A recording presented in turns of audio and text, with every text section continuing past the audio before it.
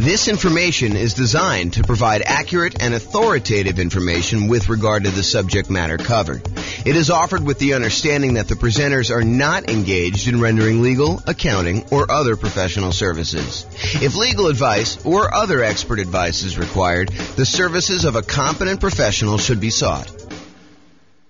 Welcome to the Salt Lake City Real Estate Investing and Real Estate Financial Planning Podcast. Learn all about investing in real estate in Salt Lake City, Utah, with a combination of real estate financial planning and modeling with numbers specific to Salt Lake City, plus syndicated, more generalized recordings of live and pre-recorded real estate investing classes. Not all of them specific to Salt Lake City. Be sure to stay tuned after the podcast for a message from our sponsors. Well, good evening. Welcome. I am not Brian Williams. Although tonight I wish I was Brian Williams. I wish that I could hide behind Brian Williams and say, yeah, that's James's story there and not have to share anything personal. Tonight is 10 things I wish I knew before starting to invest in real estate. I am joined tonight by actually Brian Williams, who is busy eating, so I won't call him out. But thank you for joining us tonight, Brian. I'm not eating. Maybe you'd like to teach tonight instead of me sharing some somewhat personal things. Yeah, I'll share all your personal things instead. Yeah, that's what I'm afraid of. I don't know. This is a very That's why I didn't get an invite, huh? You're like, Brian's going to tell all the things about me that I don't want known. It is possible that was subconscious. It was not deliberate. It was not a conscious decision for me not to invite you. It's possible it was done before I started sending you invites again. I don't know. Some week when I'm teaching at some point, you're gonna forget to send me an invite, and I'm just not gonna show up. Well, I mean, for most classes, I probably could wing it or change it to ask me anything or something like that. But that depends on the class. Although, I mean, when you prep for a class, it is way better than me winging it without having to do any prep ahead of time. Because it's not like I prep for a class that you're going to teach. So, right. Oh my goodness. Okay. Yeah. Tonight's some people say that public speaking is the biggest fear in the world and all this other stuff. For the most part, I don't get really nervous when I have to go and teach a class or do anything like that. But tonight, for some reason, I really am worked up. My stomach's in knots. I told Tammy the other day, just relax. Yeah, probably true. All right. Upcoming classes. Yes, exactly. Nick says James has a beard and not Brian. That's really bizarre. Oh, you have a slight beard? Yeah, that's 4 weeks for him. This is 2 days. That is true. It's probably even more than 4 weeks for me. And the spots that look like they're not coming in, that's just gray. You can tell. It's not that I'm light down here. It's that's probably the darkest part of my beard. It's just all gray. So last time when I had my slightly longer beard and you were like, what's wrong with your you look like you have fangs. So I got self-conscious and shaved my beard off. So it's gray. It's like chops, right? I don't know. It comes down on the sides here. I don't know. We could talk about this later. Okay, let's just breathe. Here we go. Upcoming classes. Next week, much better class than tonight, I can assure you. I don't know what I'm teaching yet, but it's 8 money-saving, risk-reducing real estate investor insurance tips. And I'm sure it's going to be amazing. I'll come up with some really great tips to talk to your insurance agent about and things to remember to do and all that stuff. It's basically the insurance class that you guys probably didn't know you needed or wanted, but it's coming. So I'm surprised you only have 8.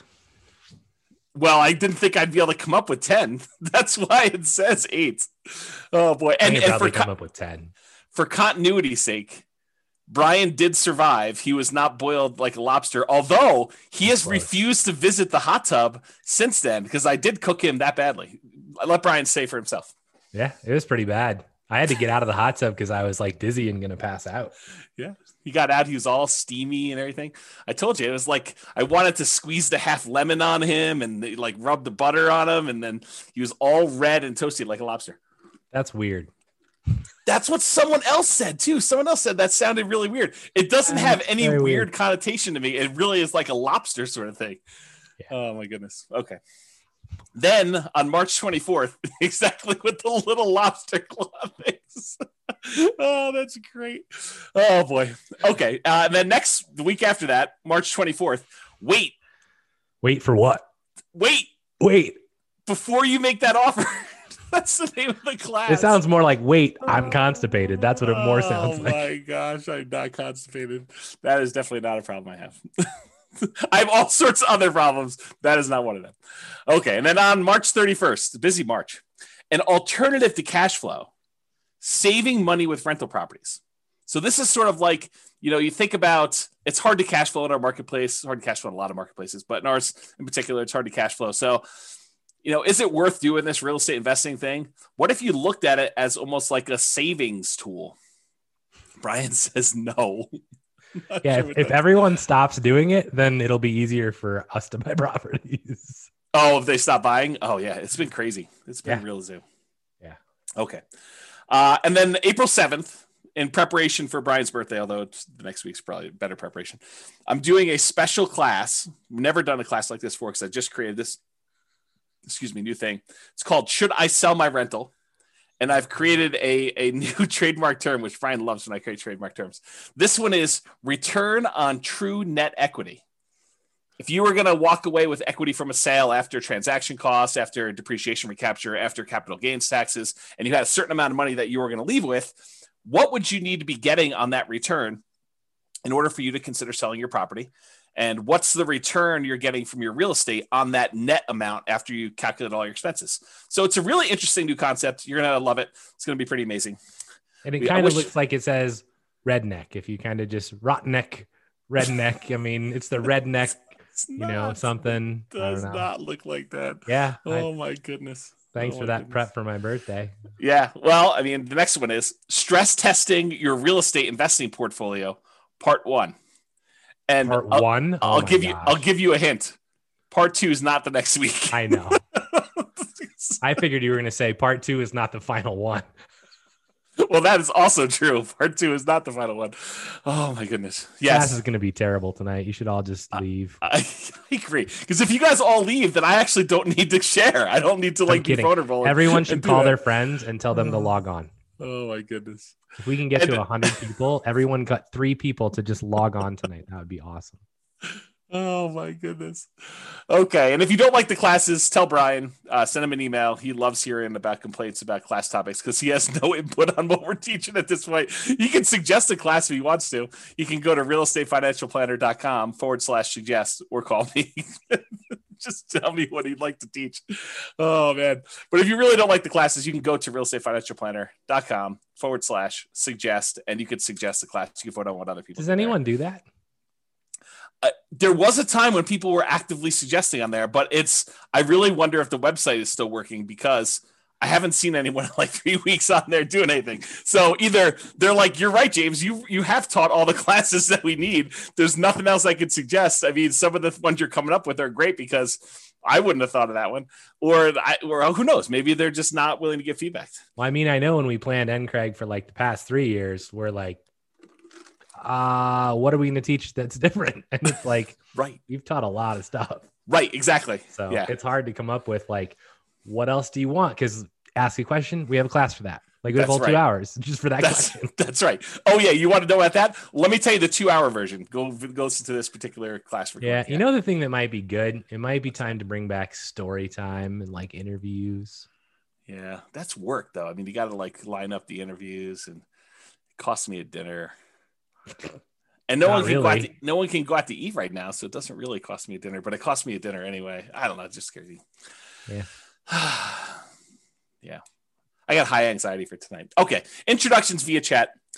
Please make sure that you send to all panelists and attendees so that Brian and the rest of the audience can see your questions that you're asking. And then who are you and where are you from? If you can answer that in the chat window, that'd be awesome. And then what did you wish you knew before you started investing in real estate? And if we get enough replies from you, then I don't need to share mine. So please be sure to share your things there. And that'd be great. Then if you have questions throughout the webinar, please do use the chat window. We will try to do that. And I will start looking through the responses here. What was the link for the suggest link? realestatefinancialplanner.com/suggest. So there you go. Oh, you're going to put it in there? Did you have to put HTTPS or whatever it was? No, they can paste it. Okay. I mean, Dan asked. I know Dan will know how to use those letters. He does.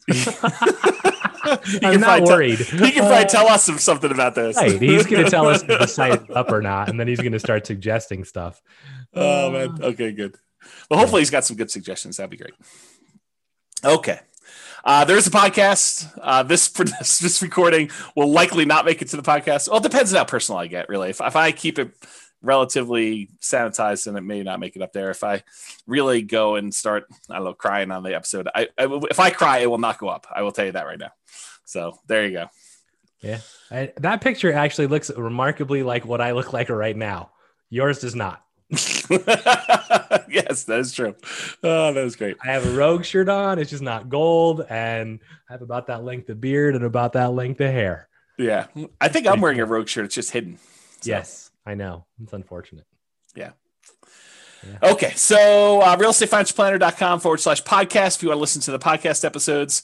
And I'm glad to see that some people are dropping off from the recording. So thank you very much for doing that. Although you've dropped off so you can't hear it.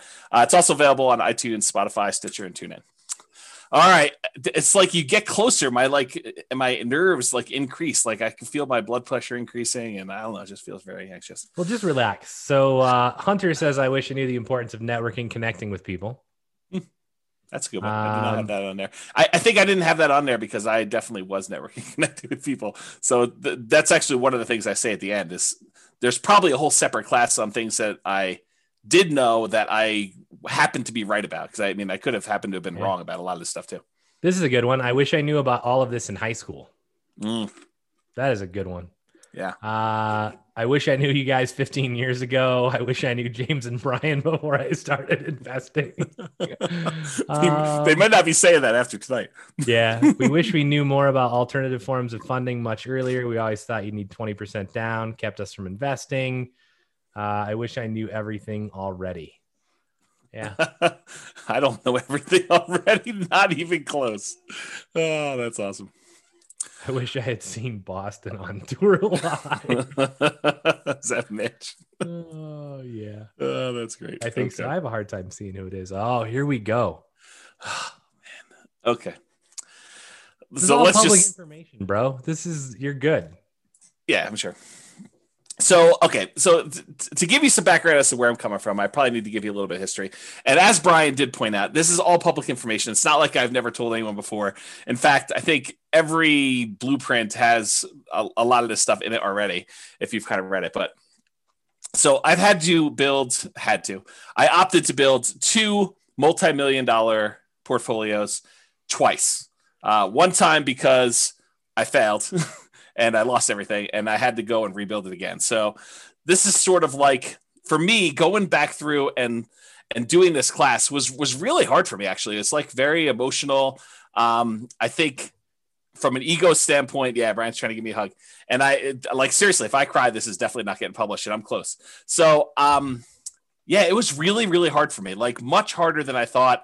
I definitely had some sleep-in days, just feeling a little bit down and, waking up at 11 instead of 10. And, just a rough couple of days, 3 or 4 days trying to do some of this stuff. So yeah, so this is where I'm coming from. I'm coming from, I thought, I really did at the very beginning of this thing, like when I started doing the real estate investing, I don't even remember how long ago it was now. I really thought I was smart. I thought that I had studied. I thought I knew everything. I thought that I had, gotten advice from smart people. I thought I had done a decent amount of reading. There was nowhere near the amount of information that there is today and publicly available information that there is today. But it wasn't like I didn't look up stuff at all. I mean, I definitely did a ton of reading. I probably read somewhere between 50 and 100 books a year at this point. And back then it was close to 50. I mean, I definitely was reading about a book a week. And so it wasn't like I was not trying to seek out knowledge and get the information I needed. So I really thought I was smart doing the first one.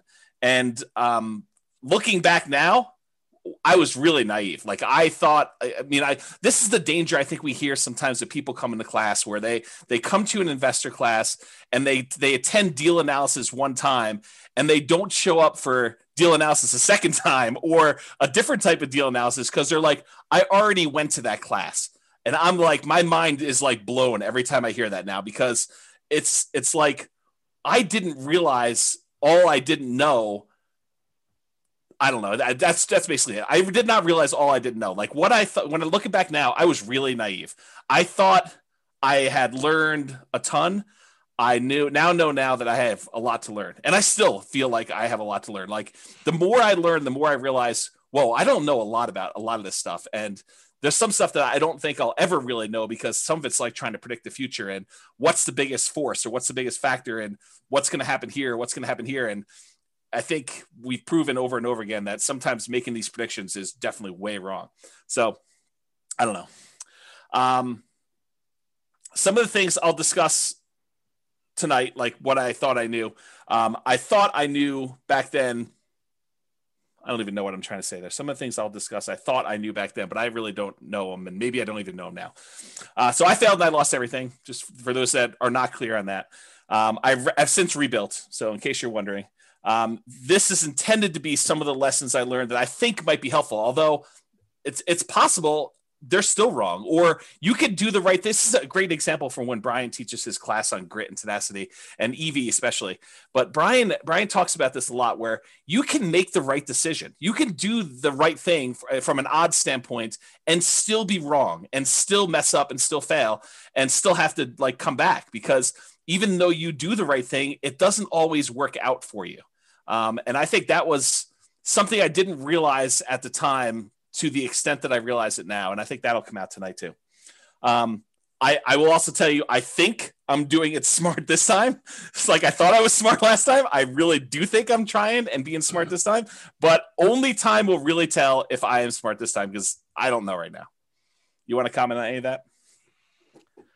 I'm sure that people are interested in like when this was, if you care to talk about that at all. I also think that the EV point is one that people really like don't understand. And it's like, if I make one bet and I lose and it's a big bet, they quit.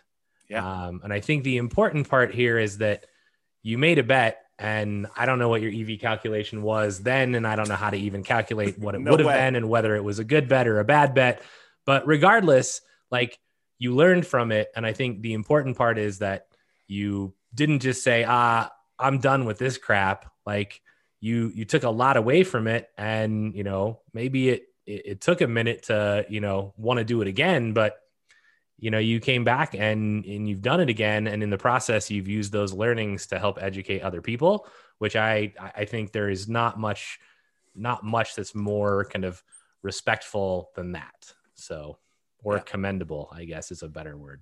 Yeah. And I do appreciate that. And as far as time frame goes, a lot of this stuff, and it's not me being obtuse and trying to like hide things from people. And, you know, someone may point out something to me, hey, James, what about this? And I'm like, I totally forgot about that because I think it's not like a deliberate thing, but it's sort of like, I don't know, I repress them or black them out, or I try not to dwell on them. And so a lot of the past gets fuzzy for me.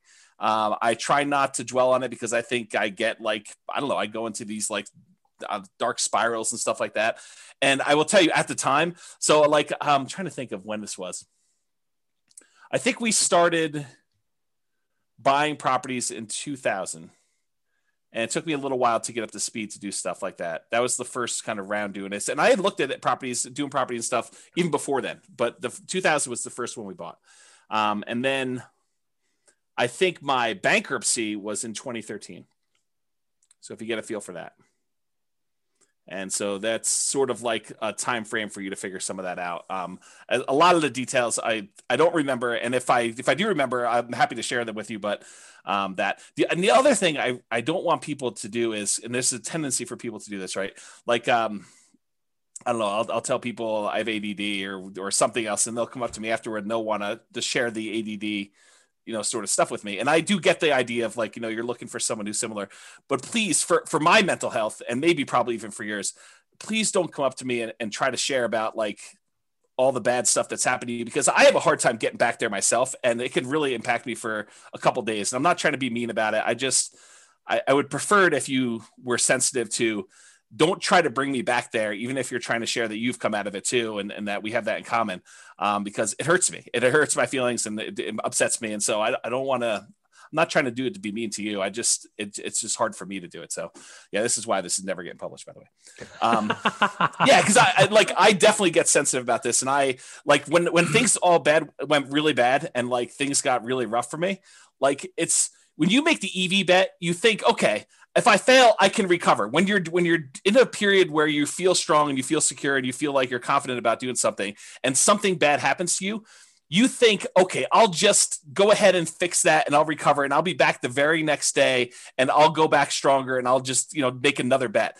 It did not work out that way for me. Like for me, it was rough. I mean, long periods of trying to get even a little bit of mojo, confidence, whatever you want to call it back. And it was hard. It was definitely a lot of inner game stuff. And yeah, I get worked up even thinking about it. Okay. So I think it's important though, like it's not outside of this, right? I mean, there's other things that you've talked about and I've talked about as well, where it's like, I think a lot of times, I think this is actually the reason this class should get published, by the way, is that this shows like the side of, hey, there was a point in time where you thought everything was great and then it wasn't. Yep. And then you made it through it, right? You didn't give up. You didn't quit. You came back and you made it through it. Yeah. And I think we have like, mine are different than yours, right? But I definitely have at least 2 of those events in my life where it's like, well, things are just not going the way they're supposed to go. And mine are very different than yours. Yep. But, all of us have those. And I think it's important to actually, it's hard, but I think it's important to actually discuss them and know that, if nothing else happened, your comfort zone expanded. In much the same way that, who was it? Was it Ford basically said, if you lost everything today, what would you do? Right. And it's like, well, I wouldn't be poor. Like I would just do it all again and do it better. Right. Yeah.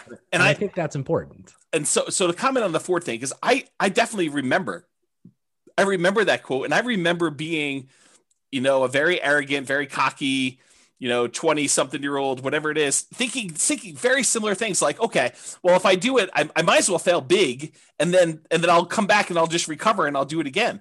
That did not happen for me. Like the thinking before these mistakes happened and the thinking like immediately while they were happening even, and immediately after some things happened, like it was rough. And it was like I don't know, like, should I change stuff? Like I really questioned a lot of like basic stuff, like, I don't know, like core personality stuff, core like traits I had about things like maybe this is not the way things should go. I don't know. It's just like, there's probably a whole separate class, although I'll never teach it on this like psychology and the sharing stuff. Cause Brian, like all the friends you've had and all the people, I am probably least likely to share like personal, emotional type stuff. Like I'm really good listener. I know that I fill that role for other people and being a really good friend in that way. But as far as like dumping stuff for myself, nope, not great for me. So, yeah. I don't know. I think the impact of you sharing or expand it to anyone, right? But I think the impact of you sharing what's happened probably has a much broader impact than you actually will ever know. And so, you failing in this way probably helps lots of other people hopefully not fail. Yeah. I hope that's true. I really do. In some ways it's like, if I can prevent one person from being in that situation that I was in, that's worthwhile, right? Like trying to stop somebody from having to go through what I did, or at least maybe someone who is forced to go through something like I did, at least knowing that one person came at this, so there is a path out if you could get there. Yeah, I don't know. Maybe that's it, but yeah, I'm getting teary eyed. I need to refocus for a second. So yeah, okay. So I'm just gonna try and make you cry even more, Oh, because when you get teary eyed, I get teary eyed. So I'm just No, this is since gonna you're be halfway like, there, this is let's gonna just be push a you over. Oh my gosh. Here we So go. yeah, I mean, people in the Lots of comments are tissue, like, I agree with what I said. Makes sense, James. You're doing great. Those convos are those that really hit home with newbies. You guys are awesome. Sharing your vulnerabilities to help others is commendable and very helpful. Thank you. And then somebody says, I didn't know this of your past, but seeing where you are now, it only makes me admire you even more. Right. And then you are awesome, James. See, I appreciate that. Thank you. So Thank there you go. All right, breathing. What? Yeah. Do you need a break? I'm working on it. I hopefully. You want me to teach this slide? Well, this is literally all 10 of them, so it's right here. This is the last slide of the day. No, there's a whole bunch of other slides, but I'm going to give you the list up front. This is, and there's definitely some overlap on this list. Like certain ideas, they kind of resonated, and I was like, well, that's really sort of similar to this. And so you'll see them, but we'll have some good discussions, I think, tonight. The first thing I wish I knew before starting investing in real estate is it is not a get rich quick. And I thought I knew that, but I also thought that I could speed this up. I thought, this would be something I could brute force, smart, through hustle, through grit, just kind of get it done and make this happen very quickly. And I will tell you that is not the case. And I'll share some stuff with there. The second one is actually a quote, and I kind of refer to this as a, not buying crap because it's at a discount. But this is the quote from Charlie Munger. Great business at a fair price is superior to a fair business at a great price. And I'll talk a lot about that today as I kind of talk about some different things. But the basic idea is just because you can get a property at a discount does not mean that's the property you should buy. There's really compelling reasons to buy quality. And I will talk about some of those tonight. And that was one of the big lessons I had from kind of version 1 versus version 2. Yeah, what's interesting, I know this quote, right? I've I've heard it from you a lot. I've seen it from his book that I've not read. But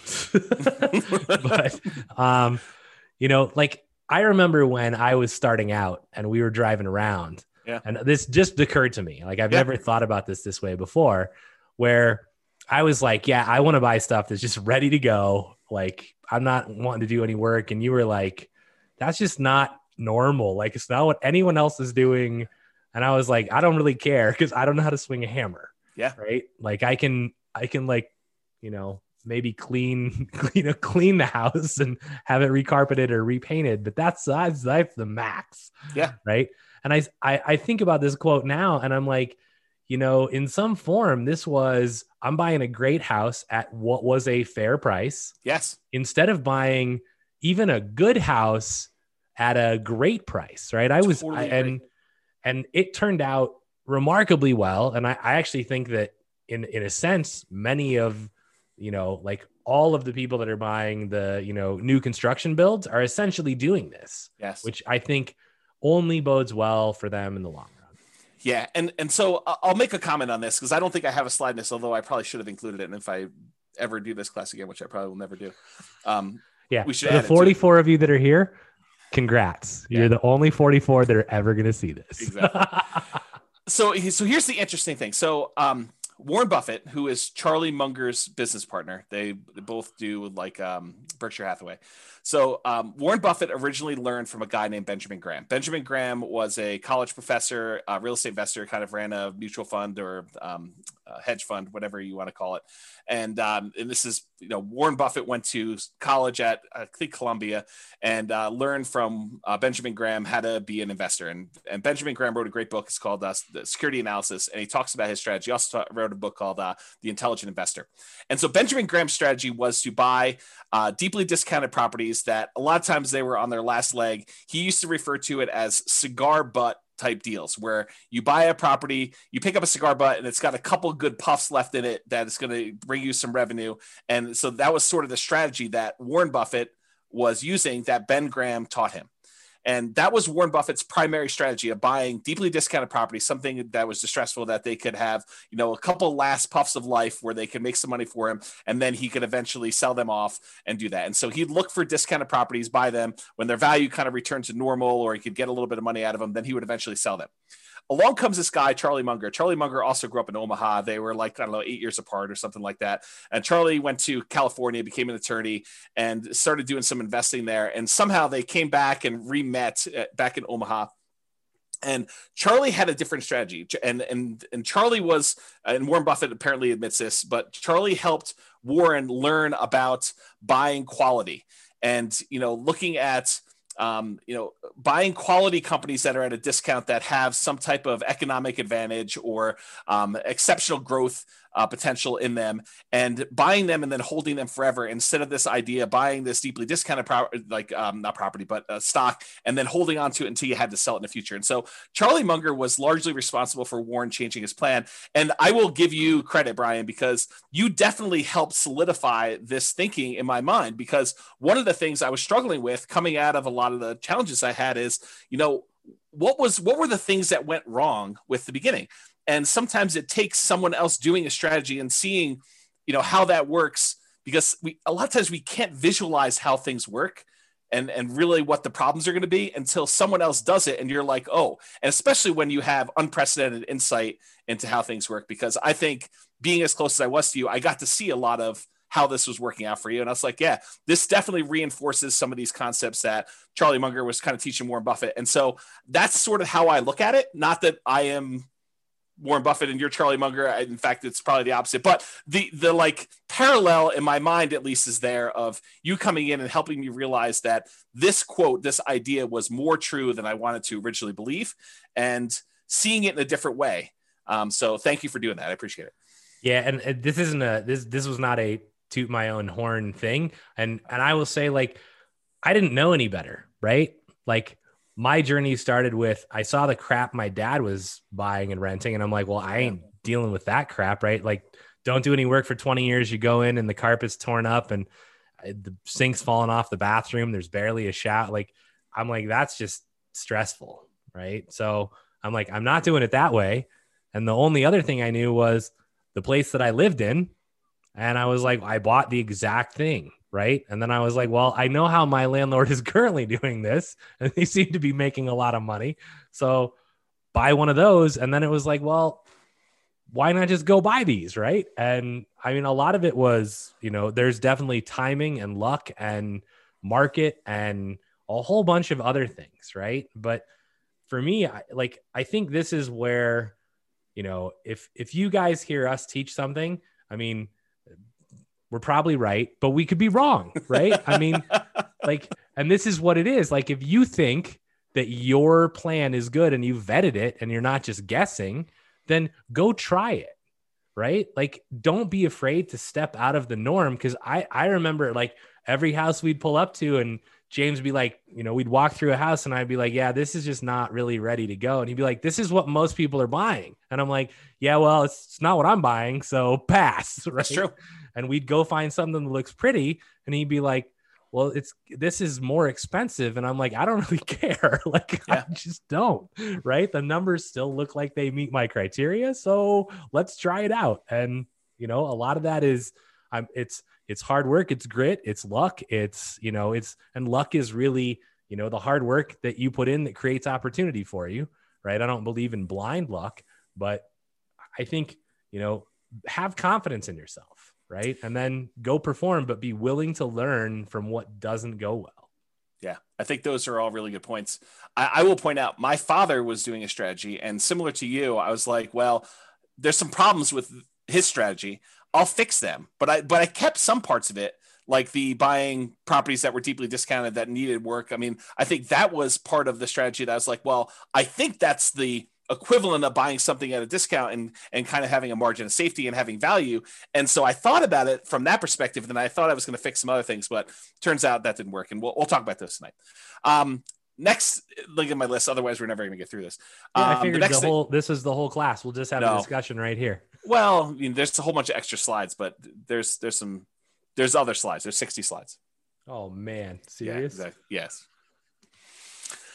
Number 3 on my list was reserves. And I really thought I knew about reserves. I thought I was doing reserves right at the time.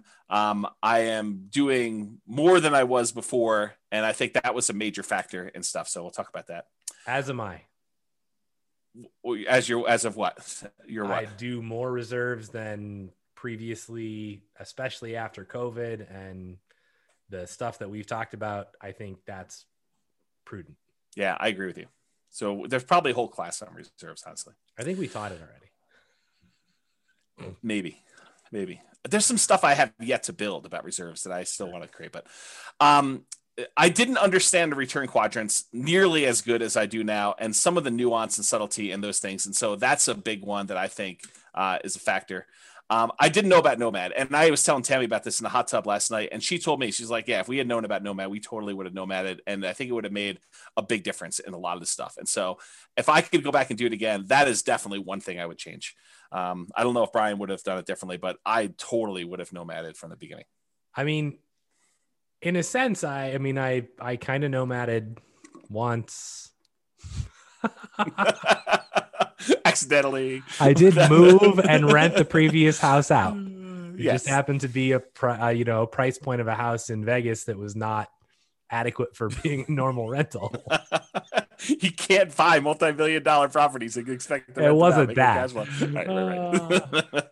All right. So Nomad was one of them. Another one was Focus. I think for a long period of time, I was seeking. I was open and willing to trade up a strategy that was working for a possibly better strategy. And I was constantly spending time and resources trying to figure out a better strategy. And just, I think not knowing that there wasn't a better strategy, or devoting the energy to focus in on what I should have been focused on and getting better at that, rather looking for side things or other things like that. And so we'll talk a little bit about that. And related, the grass isn't always greener. And I'll talk about, looking at other markets and saying, well, they're cash flowing, we're not cash flowing here. Maybe I should be investing there, and kind of like the downfall, some of that. The past is not equal to the future. And so definitely some things about, well, historically, this is how it's worked. So it's got to work that way in the future. And now I have a much better appreciation for that is definitely not how things always work. It's not like you can look back and say, oh, we've been going up 8% a year in Fort Collins for the last 8 years.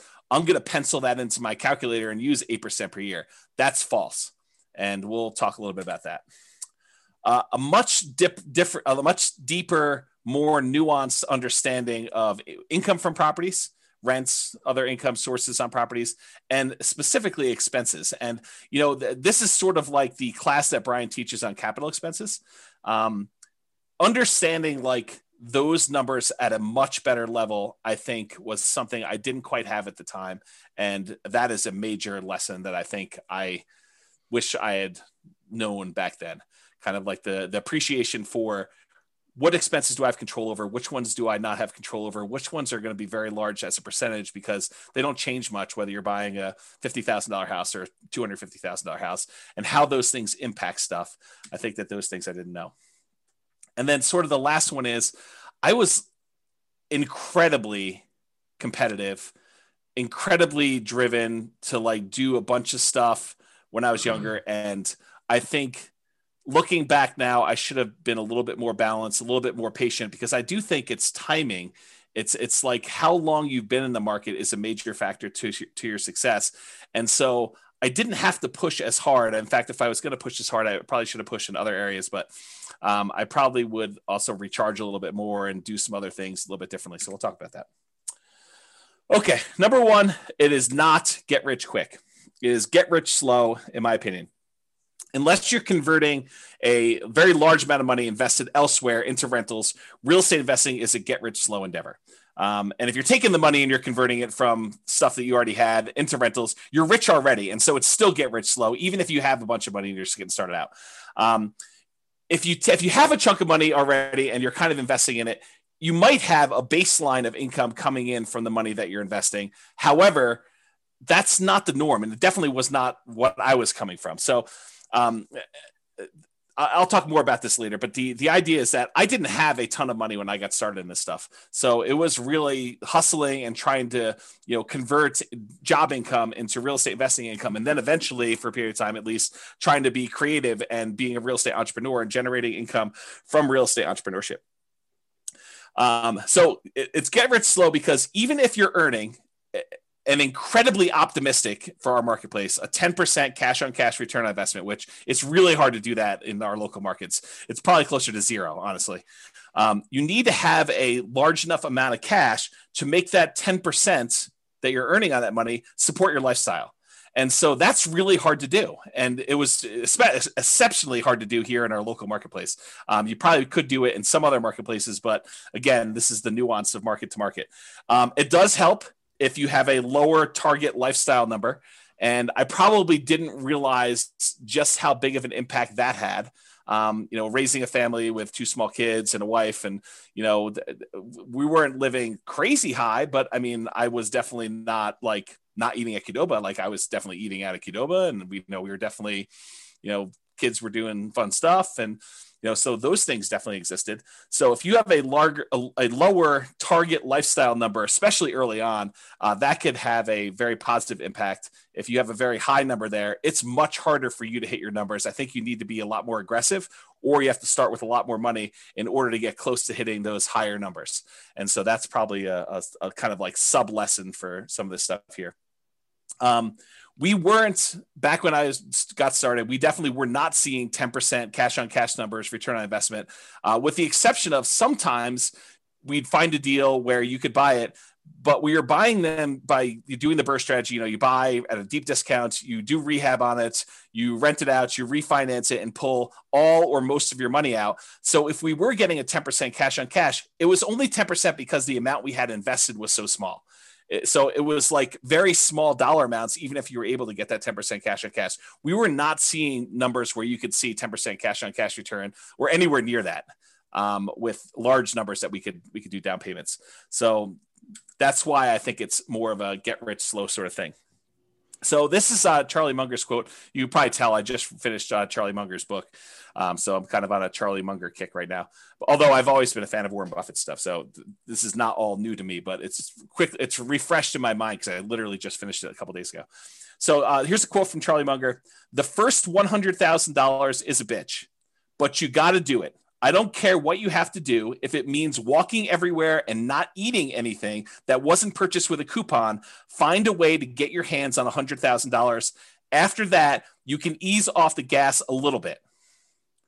And what he's really talking about is the effort that's required for you to get that first 100K. You need to rely on your own actions, your own effort to do it.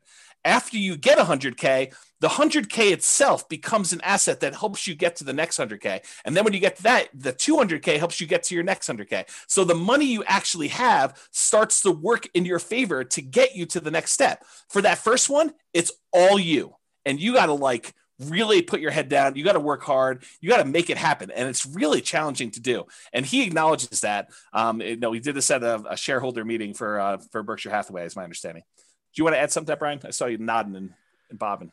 Yeah, I mean, so for me, if you go back a slide, I would choose to reword this a little bit. Or forward. I don't know what that slide is though. Can't comment on it yet. But for me, I don't really, in my own personal life, I make a distinction quite heavily between rich and wealth, right? Yes. So for me, this would be get wealthy slowly, right? To me, the rich is not the goal. Being able and rich to me is I can demonstrate that I'm driving a Lamborghini or whatever and kind of more showing off the money. To me, it's, are you wealthy enough? And wealthy is, do you have whatever it is that you are doing? Do you have enough time with your family? Do you have whatever your why is? Have you accomplished it? Right. And I don't care if you have $1 million. If you only need 300,000 to do that, then do you have that? Right. So to me, it's really get wealthy slow and live up to your why. So I would add that to this slide, and then you can go to the next slide. And this one, I mean, I couldn't agree more, right? I talked to my kids about this even, and it's when you start out, things are going to be hard, right? What you see now is not where you will start, right? This is, like, yes, you'll not live in the house that we live in. You will live in a shitty apartment that has 1 bedroom and 1 bath. And, and I tell them this story. Like, I had a college roommate, and we rented a 1-bedroom apartment that had a kitchen that was literally like 6 square feet, right? Like, not very big. And we slept in the same bedroom in different beds. And I tell my kids this because I want them to understand, like, you don't start here. And the funny part of the story is my feet would hurt every morning when I woke up, and I couldn't figure out what was going on. And one night I woke up and my feet were basically at the head. I'm not sure why he didn't put his feet next to my feet, but like, our beds were in an L shape. And I woke up and he's got his fist cocked like at 2 a.m. And I'm like, bro, what are you doing? And he's like, you're snoring. And he was punching my feet at night. That's awesome. I was like, dude, you can just wake me up. You don't need to punch me. That's great, it was horrible. But yeah. I think knowing that you're going to have to go through that. And I try to explain to them, even though, the oldest is 13, I'm like, when you get that first chunk of money, you can then use it to invest, which then makes you more money. And the more that you have, the easier it is to make, the more opportunities you have, which totally seems unfair, but this is why you have to put your foot down, like on the gas 100% right now, and get yourself to the point where you have some money to actually be able to earn it. And whatever is in your head as you hear me say this, if you right now are like listening to this and you're like, but I have, kids and COVID and tough shit, right? It doesn't matter. Like, and I'm not being a jerk. It doesn't matter. Like, there are other people in your situation that are going to do it. And so if anyone can do it, you can do it too. And what you have to know is you just have to decide you want it bad enough, right? In any situation, you can eventually get there. So it might take you longer. That doesn't matter, but you have to be dedicated to the process. And once you start it, as Dan just said, right, it does snowball, and it becomes almost at some point, you're like, well, that's almost too easy, right? Like, okay, well, I have all these properties and this, 20-unit apartment comes on, and I'm like, well, I can just go refinance out of these other 2 properties and buy this thing. Yep. And you're like, well, that's stupid. I never would have been able to do that 10 years ago. Yeah. Right. And you don't realize how it becomes easy, but it's not been easy. Right. It was a ton of hard work that most people are not willing to put in early on. So, yeah. And or the at any point, really. Yeah. And then the longer you do it, I think your philosophy changes a little bit, but we can talk about that another time. But I think it's like the early push, it's all your effort. And then later on, it becomes slightly less your effort because your other investments are kind of like pulling their own weight. And then you kind of get compounding. So you could do less and less, or you can keep pushing and grow faster. I think that's how you can look at it. And I think, again, it goes back to that first slide is, have you hit your point where you're like, yeah, I'm at my why. I don't need to have Warren Buffett's, billions of dollars, or Bill Gates's billions of dollars. I mean, just, it's not necessary. Yeah. So to kind of go and explain this a little bit better, this is from another website. I didn't create these charts. It's from 4pillarfreedom.com, and the web address for where I got these charts from is on there. But this shows you, if you're trying to accumulate $1 million and you're investing $10,000 annually at 7% annual rate of return, it shows you the amount of time it takes you to get to each $100,000. So the first one takes you 7.84 years to get to the first 100K. That's you like having to generate all of it yourself, like working hard, putting in the time, putting in the effort. Like that's the, not eating unless you have a coupon, and, walking everywhere and all that stuff. But then the next one only takes 5.1 years. So that's the next time it takes to get 100K more. Then the one after that is only 3.78 years. Then the one after that's only 3.01 years. Then it's 2.5 years, then 2.14, then 1.87, then 1.66, then 1.49, then 1.35 years to get that last 100K in order to get to $1 million.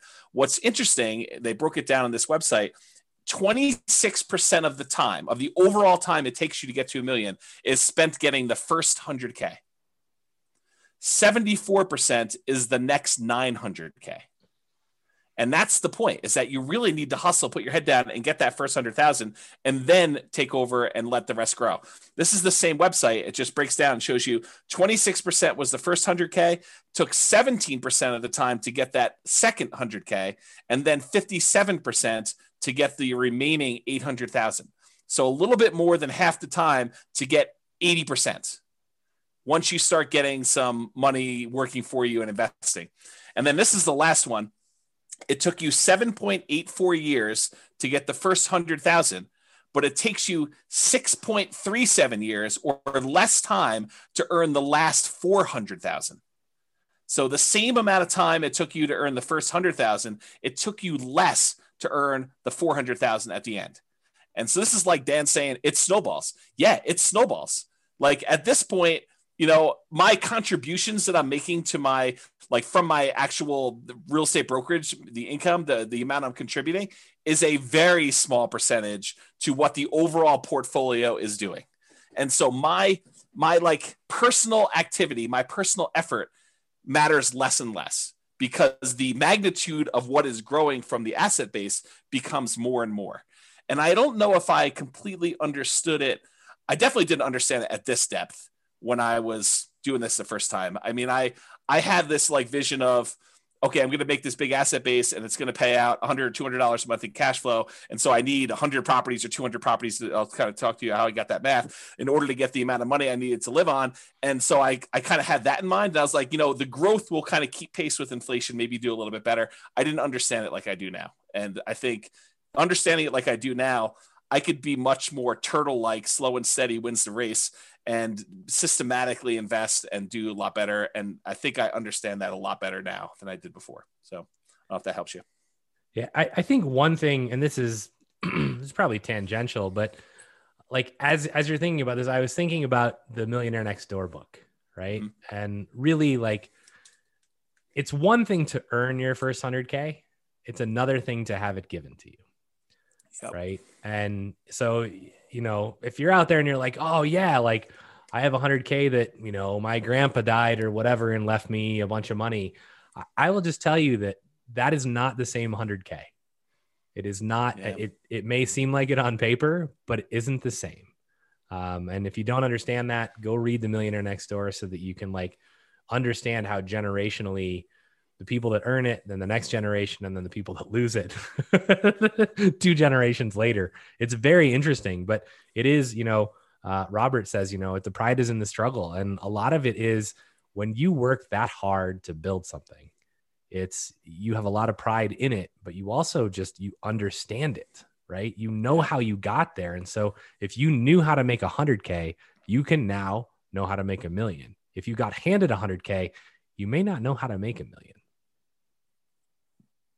Yeah, that's a good point. I'll also point out, and I don't know, it hurts me to think about this, but I think this is true without really like looking it directly in the eyes and really letting it into my soul. But I think the earning of 100K after a huge setback is also, I don't know, it does something to you that even the first 100K for me didn't do. It's a very different 100K. I don't know how else to describe it, but there's something there. So hopefully that'll help somebody who is on the verge or has to recover or something like that. I don't know. Yeah. Okay. I could understand that. Yeah. All right. So yes, otherwise we're going to be here for 3 hours. Let me move a little bit. Well, we're not posting it, right? So, I mean, there you go. We have a 3-hour class. There you go. We can do whatever. This might be one of the most important classes we've ever taught. Yeah. Okay. Let me breathe and kind of get through some of it because there's some stuff here that I definitely feel sensitive about. So give or slow cash flow. So when I first got started, I was focused on cash flow. I mean, the reading I did, all the like people I talked to was like cash flow, cash flow, cash flow, cash flow, cash flow, cash flow. I mean, that was really what the talk of the town was. And I happened to live in a town where cash flow was really hard. It was hard with 20% down. I mean, we were able to get a little bit of cash flow, but it wasn't great. And when I was buying, I didn't have a bunch of 20% down payments. I didn't have a 25% down payment. I didn't have a lot of that. And so we were doing creative stuff, and it was really hard to get your creative stuff to cash flow, you know, when you're putting a lot less than 20% or 25% down. So when I first started doing this, in my mind, somehow I came up with this number, and I probably should have thought this through a lot more than I did at the time, but I had in my mind $100 per month means I need 100 properties to make 10K per month. And that was sort of my mental map moving forward. And now that I think about that, it would be really hard to manage 100 properties. Even with a property manager, just kind of staying on top of that stuff and keeping track of everything and taxes and all that other stuff there. So it was problematic. It was a problematic plan to begin with. At the time, I thought it was smart. I thought it was like, hey, let's get there and do this. And honestly, it was even worse than what I'm about to say, because I had a partner and we each wanted 10K a month from the business. So we really needed to have 200 properties doing $100 a month, or 100 properties doing $200 a month, which was really tough to do. And this was in my mind, it was my first step number, right? Like, I didn't go into this thinking I was going to have a $100,000 a year type business. I was going and thinking it was going to be really successful, and it was going to be a lot more than $100,000 a year. So that was like let's get to here, and then we'll talk about how we're going to get to whatever it was, phase 2, where we really turned on the afterburners and did it. So it's kind of there. That's where I was at the time. Then I switched, and I planned to use it to generate income through POP. So originally I was trying to do this and replace income. I mean, I was like, okay, if I can get to 100 properties, then I could do this. I can get to the point where I replace my income, and then we really can focus on wealth building, and we have a passive income baseline that we can work from. And that was my original thought. And the amount of effort and the amount of time it was taking in order to acquire the properties at the pace that we needed to do, it was going to be a long time. So we kind of switched a little bit and started looking at generating some type of POP. And by POP, I'm going to define it as when you sell to a tenant buyer on a lease option, and that tenant buyer cashes you out, and you realize the $20,000 or $30,000 proceeds from the sale of that property. What I figured we would do is we would take that money and we would use some or all of that in order to live on. So we need to have enough of these POPs lined up coming in 2 or 3 or 4 years out, so that by the time you got to 2 or 3 or 4 years out, when you get to that point, then you'd have enough money coming in that you could support yourself, but you have to be growing these rental properties in the meantime doing that. And so that's sort of how we started looking at it. POPs could have also been fix and flips, quick turns. And we thought we would do those as they came up. And we did not do a lot of these, because we definitely realized early on that was not my strategy. Like I grew up fixing houses and swinging a hammer and stuff like that, and it was not for me. I definitely did not enjoy that part of the process, and it's possible it was the way I was raised, where it just felt like work from the beginning, right? It felt like a chore. Like, you come home from school and, you're supposed to frame this wall so that when dad comes home, you can look over and make sure you did it right. And then, we're doing drywall the next day, and you're sanding drywall 4 times, because we didn't do knockdown. We did, the shear coating for so it was like all that stuff. And I was like, oh no, I'm not doing this. So anyway, it could have been fix and flips, which we didn't do a lot of, lease option exits, which was a strategy that I thought we were going to go and do a lot of stuff, and a lot of wholesaling. And so the wholesaling, though, is you're taking money, you're kind of like trading dollars today for what you could have had as a long-term investment for a property later on down the road. And you were giving up a lot of the upside. And so while we definitely did some wholesaling, it was not the preferred strategy. And so we did that eventually. And this is like me abridging this story to kind of make it fit into the class. I eventually opted to go to make the POPs actual real estate brokerage commissions. And so all I had to do is help someone buy a house, and I could get paid, $10K or whatever it was, to do that. And so that's sort of how that evolved, from doing the creative entrepreneurship, where I had to go talk to a whole bunch of sellers, get a seller to agree to sell a property at discounts, to then put a tenant buyer in there, or, wholesale the property to someone else in order to make that money, to just helping someone else buy a property that was already done to that point. And so for me, it made a lot more sense to do the POPs as real estate commissions. In retrospect, and this is hard for me to even say, it may have been arguably better if I had just gotten a job and, done some type of nomad thing and just, lived on whatever it was, got to that 100K to 200K, 300K, and just built it that way. And, it's at the time, it didn't feel like that was the better option, but it might've been. So I don't know, just something to think about. Would have changed your course of history. It totally would have. And that's the hard thing for me doing this, like looking back, kind of stuff is, I don't usually go back and have regrets about, oh, I should have done this differently. I should have done this differently. But if I'm forced to, maybe that wasn't the right choice. Maybe it would have been better to do this other thing. And it's hard to say, right? I mean, I could have gotten distracted by something else and I'm not where I am. And it's really hard to know, but I don't know. It seems like there was a lot of shots on goal that didn't end up being goals. And maybe that's okay. Maybe that's the way it's supposed to be. Maybe it was a persistence grit sort of thing. And that was the lesson I need to take from it. But it's really hard to say in retrospect. So the story that this brings to mind is when I worked at Microsoft, and the VP who had been my VP for most of my career, she's still there. She's amazing. Lisa Brummel, you can look her up. And there was a point in time where she basically two different points in time, right? The first one was, hey, we want you to go do this other new thing. And it was like, that wasn't in my path, right? It wasn't what I was trying to do. And she basically said, you can either stay where you're at and be, a good or even great, manager and business owner, or you can go do this completely new thing. And if it's successful, it'll be rock star level. Right. And it's you have to make this decision between yeah, but the rock star thing might fall flat on its face, right? This might be a 3-year waste of time. And then where am I? I'm out of line for my other thing. Right. I think that was the first one. And then more related was the one when I decided to leave Microsoft and I went and talked to her. And she looked at me and she was like, and I, for those of you that don't know, I left to play poker professionally. And so a lot of people are like, what is wrong with you, bro? You are messed up in the head. You're going to leave your job at Microsoft where you make lots of money and you're going to go play poker. And she was like, I totally understand where you're at. She said, if I was your age and my dream wasn't poker, she's like, if I thought I could make the LPGA tour, I would totally quit and go try it. And I think having not tried what you tried, I think would have been a disaster and a much larger regret than ever being able to sit here and look back and go, oh, I should have gotten a job and made 200 or 300K and then invested. That would have been a huge, huge regret for you, I think. Yeah, it's maybe true.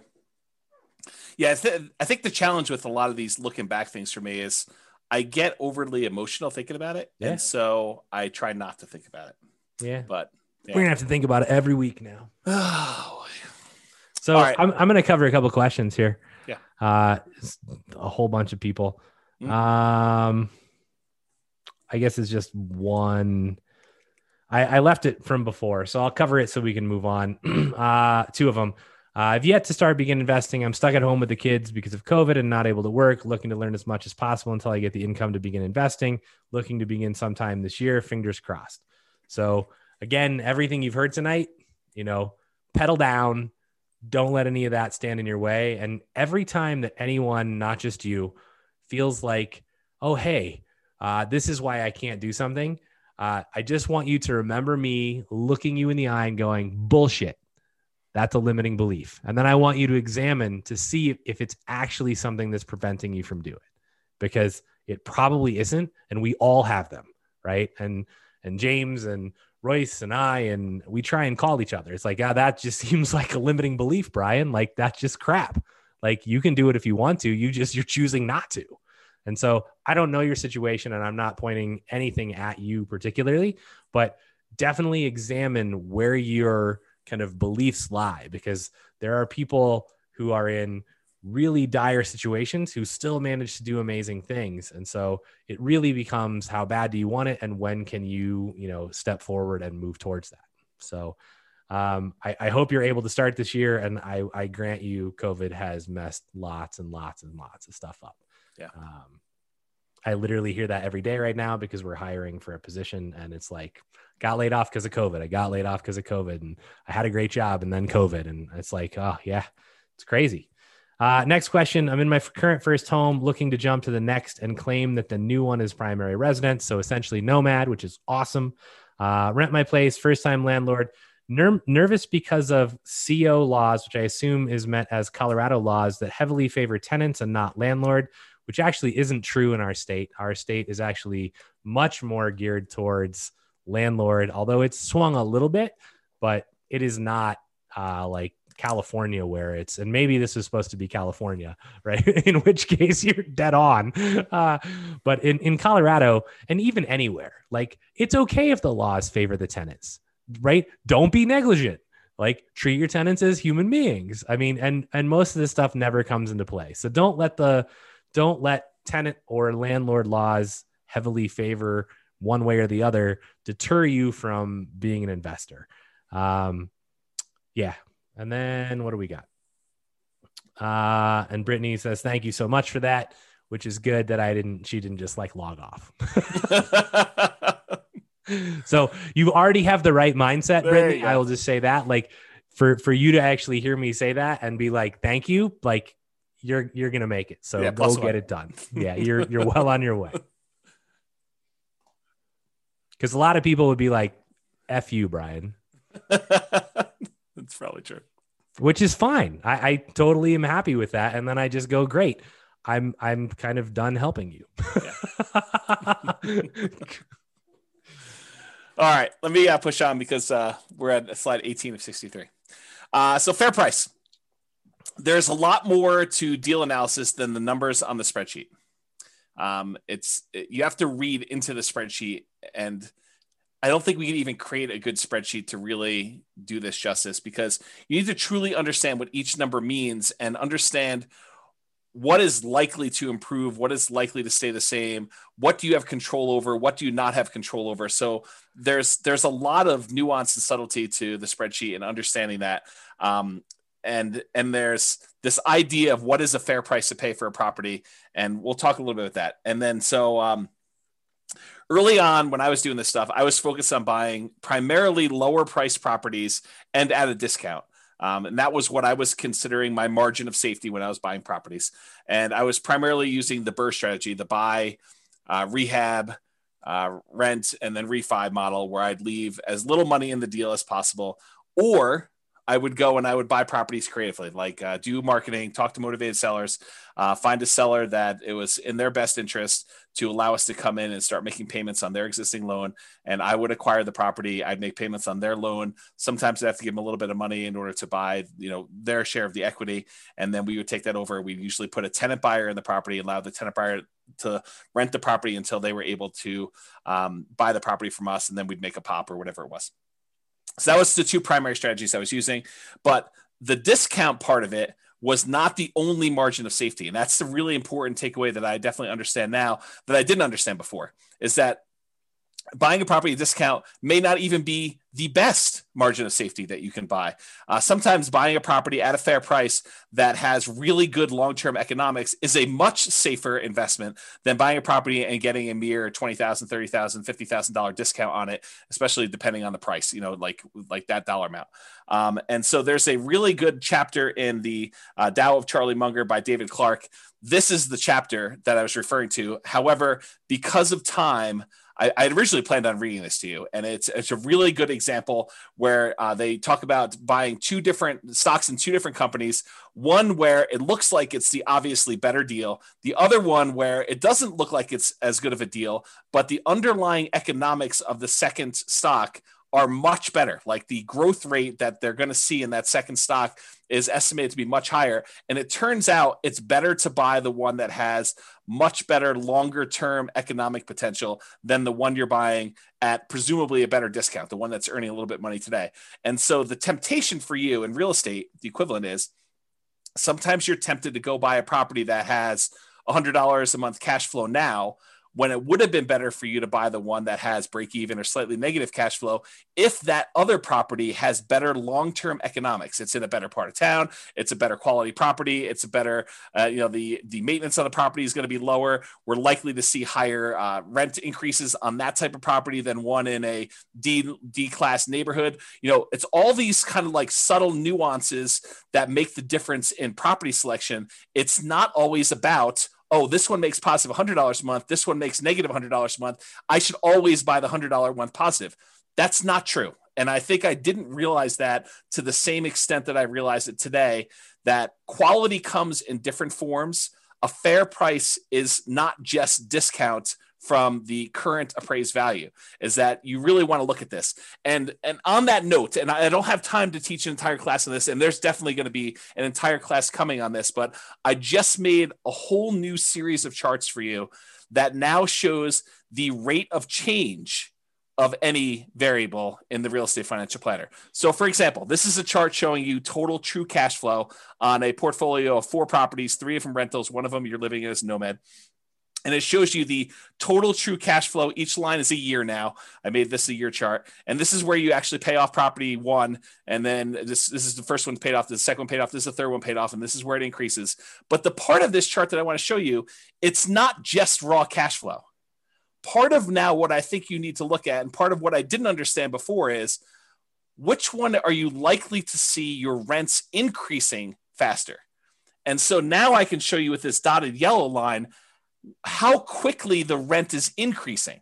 And so the rate of change, the percentage that the rent is increasing, is on the right-hand side. This yellow dotted, the orange dotted line now shows you how quickly rent is changing over time. And then you could see the normal economics for a lot of properties is the rent tends to slow down over time because you've already got to the certain point where it's a certain dollar amount, and for it to grow more, it's growing at a slower rate. But that's not always true. And so there's a lot to go through with this chart, but I just want to point out that we're not just looking at raw rent. We're also looking at how quickly rents will grow, how quickly property values will grow, what the quality of a property is, and the things that are related to quality, like lower maintenance and lower vacancy and lower turnover and all those other things. They all have an impact on things, and they're more important than you might imagine at first. And so that's sort of the lesson that I kind of want to take away from that. And all of those little nuggets, yeah, when you don't come back to the same class that we teach the second time and the third time, those are the nuggets that you miss. And those nuggets become really important. I think they do. Because, there's like the first glance of how the blocks sort of fit together.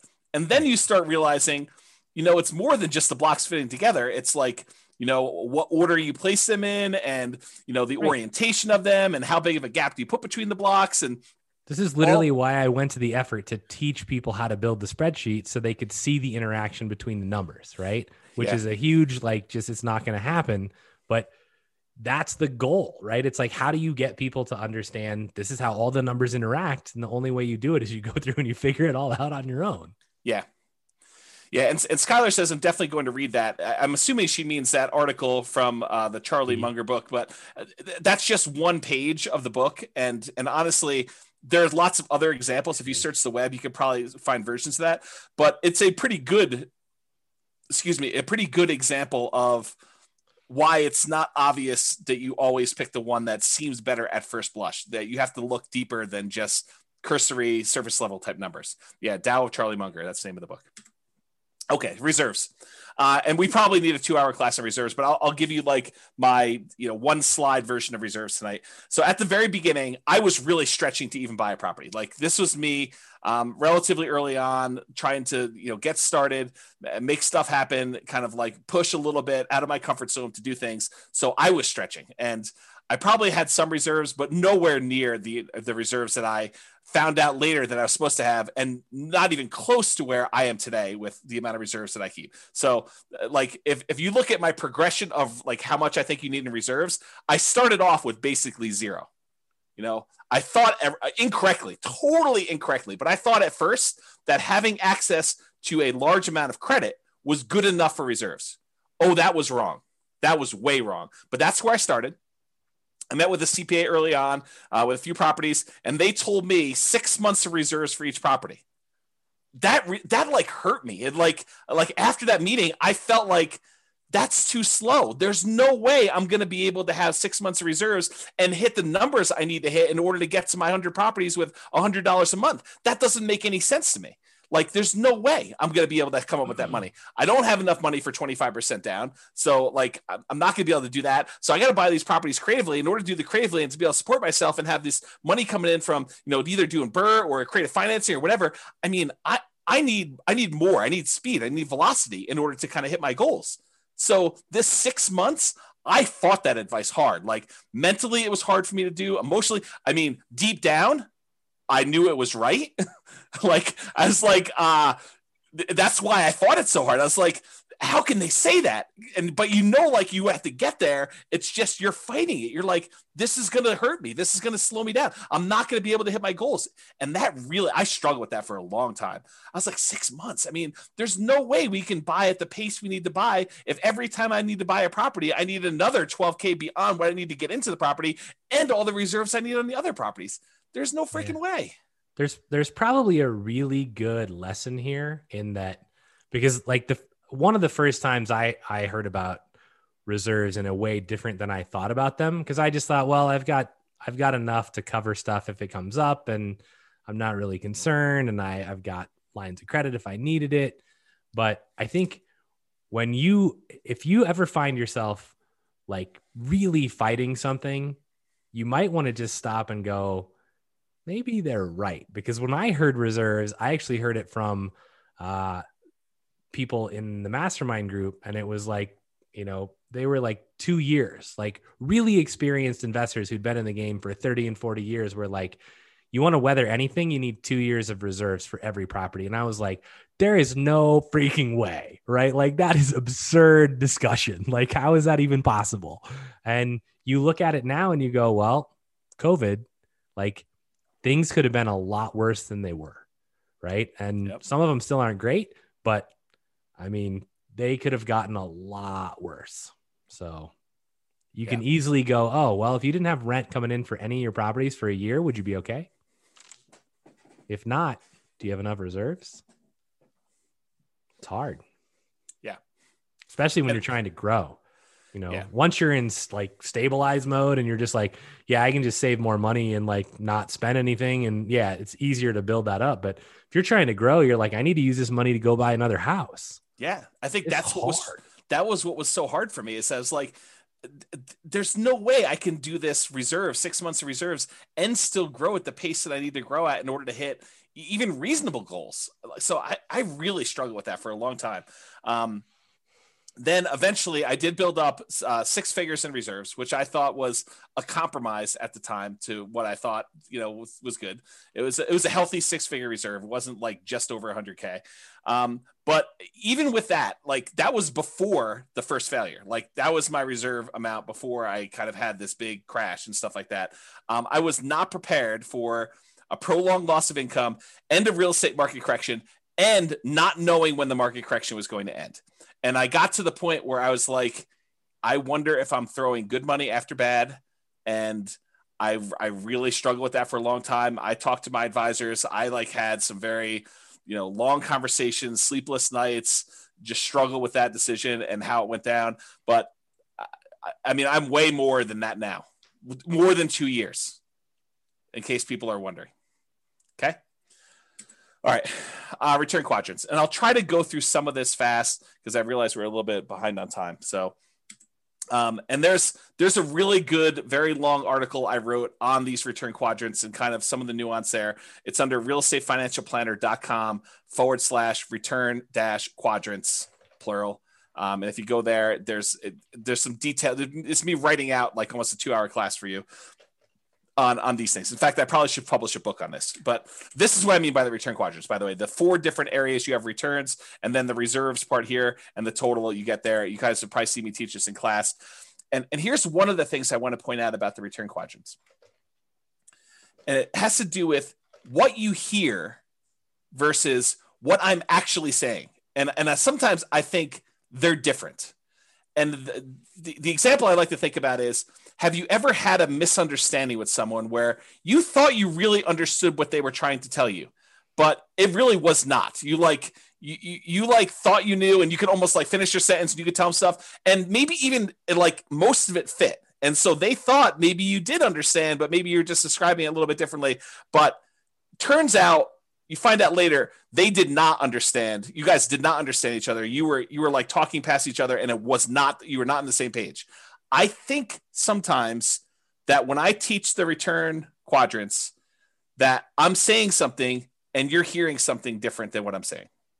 So try to sort of listen to what I'm actually saying and not what you think I'm saying, because there's a lot here, and it's a lot of detail. So really brief version, the top half of the return quadrants, appreciation and cash flow, those are speculative.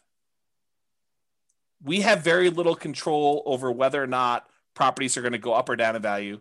And to a lesser degree, we have very little control over whether rents are going to go up or down and how much cash flow is. So in case you never picked up on that before, those are not really certain returns. Now, we can try to buy things where we're likely to have appreciation, where we're likely to have positive cash flow, but realize that's largely outside of your control once you acquire the property. We don't know, okay? Now, the ones on the bottom, debt pay down and tax benefits, those are less speculative. They are more certain. Did I say they are guaranteed? No. I said less speculative. We really don't, they're less likely to change, although they can change. Debt pay down less so, but tax benefits definitely a possibility. So realize, and go dig into this. I don't have time to teach like the whole class on return quadrants tonight, but there's some nuance there for you to understand about how that all works and what's really going on, and really dig in and find out like what makes up the return there and how does that really play out and what really impacts whether I'm going to see that going up or down, and what can I do about making sure that happens or doesn't happen, and what risks are there for me and how that all kind of plays out. Cash now is on the right-hand side. That tends to be your cash flow and your tax benefits. That's the money you can usually spend right away within the first year, within each year, I should say. Cash later is the stuff on the left-hand side. That tends to be appreciation and debt pay down. That's the equity you're building up in your property that you can only usually access when you do a refinance and get the money out, cash out refinance, or you sell the property. Okay, and then realize one of the things that I think most people didn't realize, and I definitely didn't understand like I do today, is just concept of return on investment versus return on equity and how those change over time. Specifically, how your return on equity actually decreases. It goes down over time. So that's something I didn't realize how that worked exactly. And now I understand it much, much better. And I think it's an important lesson, something I wish I had known long time ago. Also, the subtle point of once you pay off a property and exhaust your depreciation benefit, the tax benefits of depreciation, eventually all you're left with is unleveraged depreciation, whatever the raw appreciation is for your city that doesn't get magnified by having a loan on a property, and your capitalization rate, your cap rate in a property.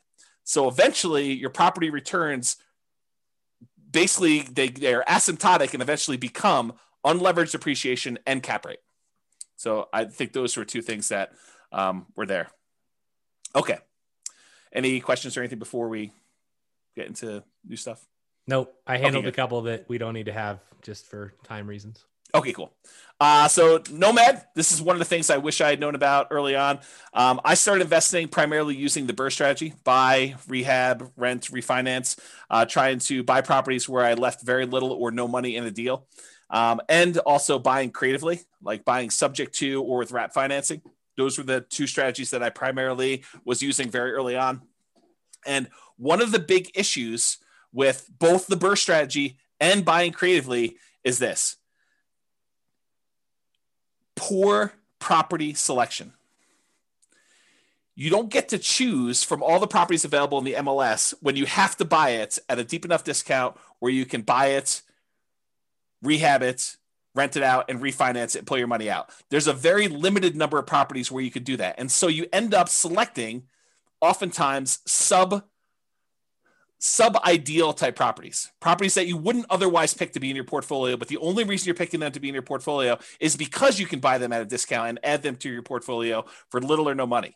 And those do have a cost associated to adding them to your portfolio, because if you wouldn't have added it to your portfolio, maybe there's a reason why you wouldn't have added to your portfolio. And even though you're getting it for free, sometimes free isn't good enough to add it to your portfolio. Okay. So poor property selection. And that also applies to the creative financing ones. If you're trying to go buy a property creatively from a motivated seller, you're doing marketing and you're asking for a seller to call you because they've got some type of real estate challenge that you think you can possibly solve. I think that is a major factor, because not everybody is going to be motivated and allow you to buy their property that way. And so it's also poor property selection. It's really hard to find ideal properties to do that. And that's one of the things I did differently the second time around, is I didn't just buy anything for my portfolio. I was very selective in what I was going to add to it. And those properties, the BRRRR ones and the creative ones, they do not tend to align with the quality properties that we talked about when we said fair price. We talked about buying a great company at a fair price versus buying a fair company at a great price. That's what I'm talking about here. It's another way of me saying this. Another issue that I had with the BRRRR and creative buying properties creatively subject to and wrap financing was living expenses. I had to figure out a way, if I wasn't going to work a job, if I was going to be a real estate entrepreneur and try to generate money from this, was generating living expenses. So I had to do it either with cash flow or these pops by having a tenant buyer live in the property. And then, 2 or 3 or 4 years later, they come out and I get 20, 30, 40K, whatever it was at the time to do that. So that was another challenge of doing it. The second time after I failed and I had to rebuild, I primarily focused on 25% down and then a little bit of Nomad. And so for those of you that are kind of aware of what I'm doing, that's what I primarily did for version 2. Okay. Hey, James. Yes. Knowing that return on equity goes down over time, what do you do about it? Do you try to exchange out properties as time goes on to optimize or something else?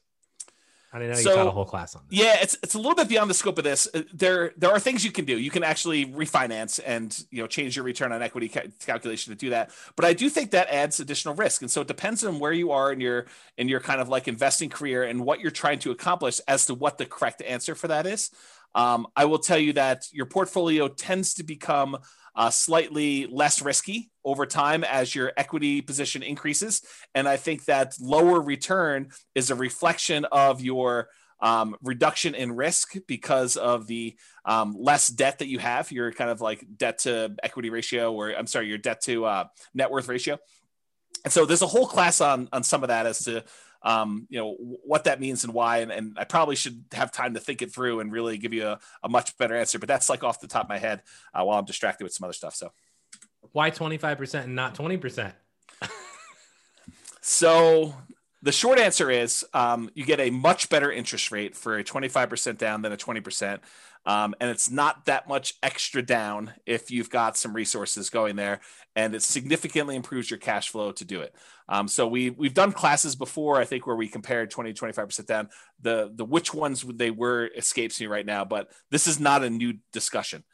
This kind of 20 versus 25%, we've talked about a lot in various other classes and showed you the numerical differences of why you want to do that. One of them is definitely the financing class, where I show you the difference in interest rate between a 20% down payment for an investor and a 25% down.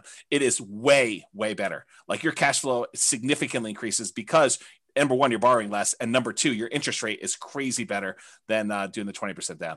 So that's the short answer for that one too. Okay.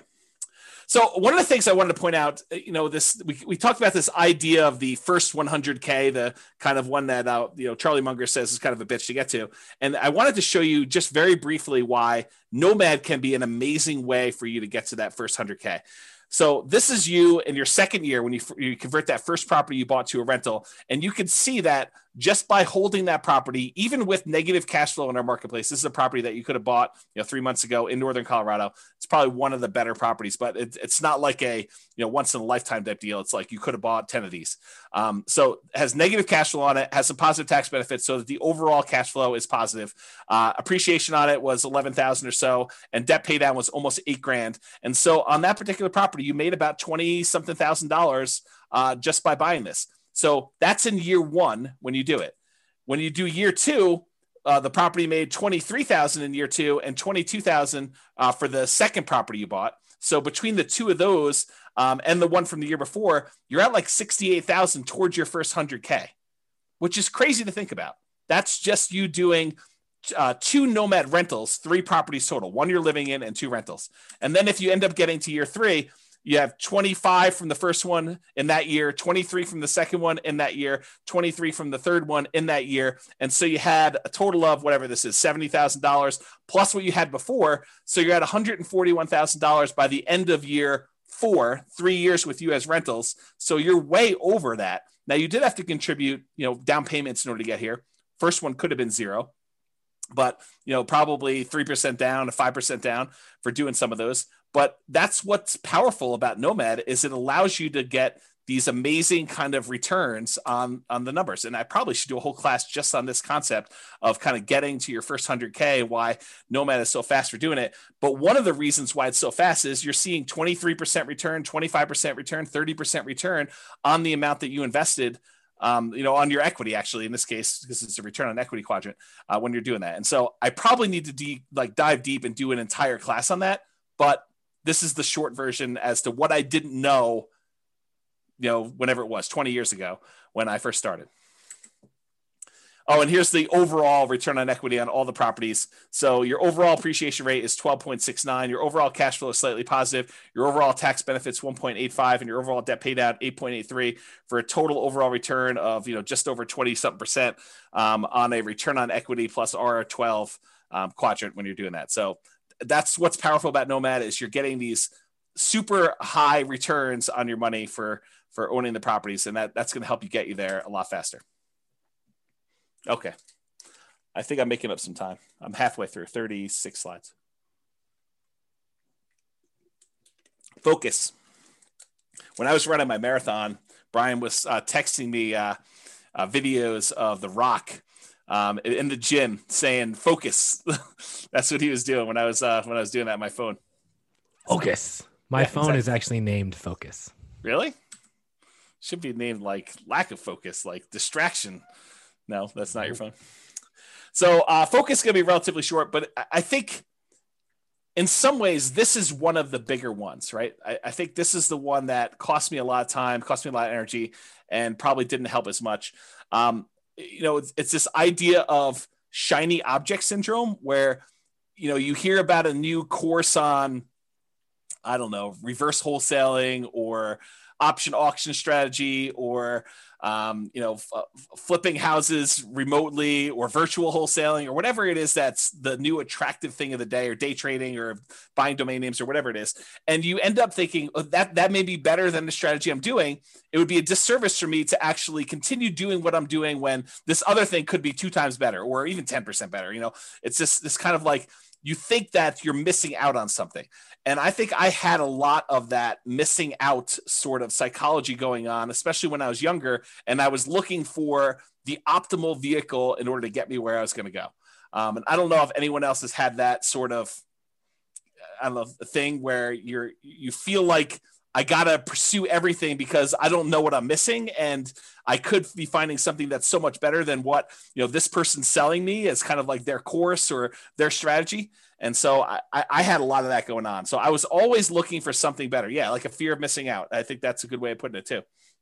And what I came to realize later on is an expert with well-used old tools is better than a novice with the latest, most high-tech, best tools available, because I think the expert has skills in using their tools and they can accomplish what they need to accomplish a lot of times with really great skill and have a really great finished product, where someone who's brand new, even though it's a slightly better vehicle, slightly better tool set that they have, a lot of times they just don't use it very well and they don't perform very well. And so I don't know, I would think really hard about jumping ship all the time and trying something new. I would just focus and be patient and implement a strategy that, is in the top 25%, 20%, 10%, whatever you find is your particular strategy. But I wouldn't jump around to gain a little bit of extra thing, because the grass is always greener on the other side. You think that something else is going to be way much better, and you try it and you're like, oh, I didn't realize this was going to be part of this thing, or I was going to have to deal with this nonsense and stuff like that. So I think that's another part of it. Yeah. I mean, if you've ever seen me use like a regular saw versus a power saw, like my cut is much straighter with a regular saw, because that power saw is out of control. Yeah. I mean, that's probably true, I guess. And then here's the other part of focus. Here's a quote from the Bible: "Where there is no vision, the people perish, but he that keepeth the law, happy is he." And that's from Proverbs 29:18, King James Version. And I think about this a lot, because I think about how it was hard for me, and I think it's hard for a lot of people, that unless somebody lays out the entire plan in detail and thinks through the entire project and like says, these are the steps, this is where you'll be, this is what you need to do. I think for most people, it's hard for them, especially when they're brand new and they don't know what they don't know. They don't know what they're missing. They don't know what they need to do until someone lays out that in detail. It's really hard for you to have the vision of what you need to accomplish and how it gets you to your goal. And so this occurs to me, like when we started teaching Nomad, I realized right away that I need to put out, even if you guys don't use the 10-year plan of buying 10 Nomad properties, you need to have at least seen a 10-year plan so that you know, hey, someone has thought this whole thing through, and this is how you can get from 0 to owning 10 rental properties and what those numbers look like. Now, you may decide you only want to do 1 or 2 or 3 or 4 or 5 or whatever it is, but at least someone has laid out, 10, Brian says, but someone has laid out the entire plan for you and given you a vision. This reminds me of like someone who is trying to build a house without creating a blueprint first, or without creating some type of plan. It's like, does this board go here? Well, I don't know. I mean, unless you have a plan, you don't know if a board does go there or not. Maybe it should go there. Maybe it shouldn't go there. But until you have a very detailed, thought through, organized plan where you know all the pieces fit together and how they fit together and what order they fit together, you can get lost in this thing where you lose focus. You just don't know what you should be doing. So I think it was really challenging for new investors to kind of develop or see that a detailed plan in the future. So that's why we ended up teaching the Nomad the way we do. It's one of the reasons why I wrote the financial planner software, is because there wasn't anything available that made it easy for us to develop these plans and change assumptions and do all that. And then it's one of the reasons why I wrote literally the blueprints, so you could take your plan and I walk you through what happens at different stages, all these different significant events and stuff like that. So I'm trying to help you with your vision process, because I think that was something that was lacking for me. I thought my vision was this $100 a month times 100 houses. And if I had run those numbers through the real estate financial planner software, I would have saw really early on that that was going to be problematic, especially if I did any type of stress testing whatsoever on those. So you want to add something to that, Brian, before I go on to the next one? No, spot on. Oh, you wanted me to add something because you were thirsty. Sorry. Well, I figured I would just ask. And on a related note, I think this focus and the grass is always greener, I think those are related. But when I was first starting off, what I was told by all the people I talked to and all the books I read is cash is king. And I also heard cash flow is king. And so it was sort of like this somewhat contradictory advice, but I took cash flow to be king more so than cash. And maybe it was because I could see how I could generate a little bit of cash flow. I had a hard time seeing how I was going to generate large amounts of cash quickly to do stuff like this. So when I first started, it was still challenging in our local market, just like it is today, maybe a little bit less challenging, but not much, to find properties that had positive cash flow. It wasn't easy to do, especially quality properties.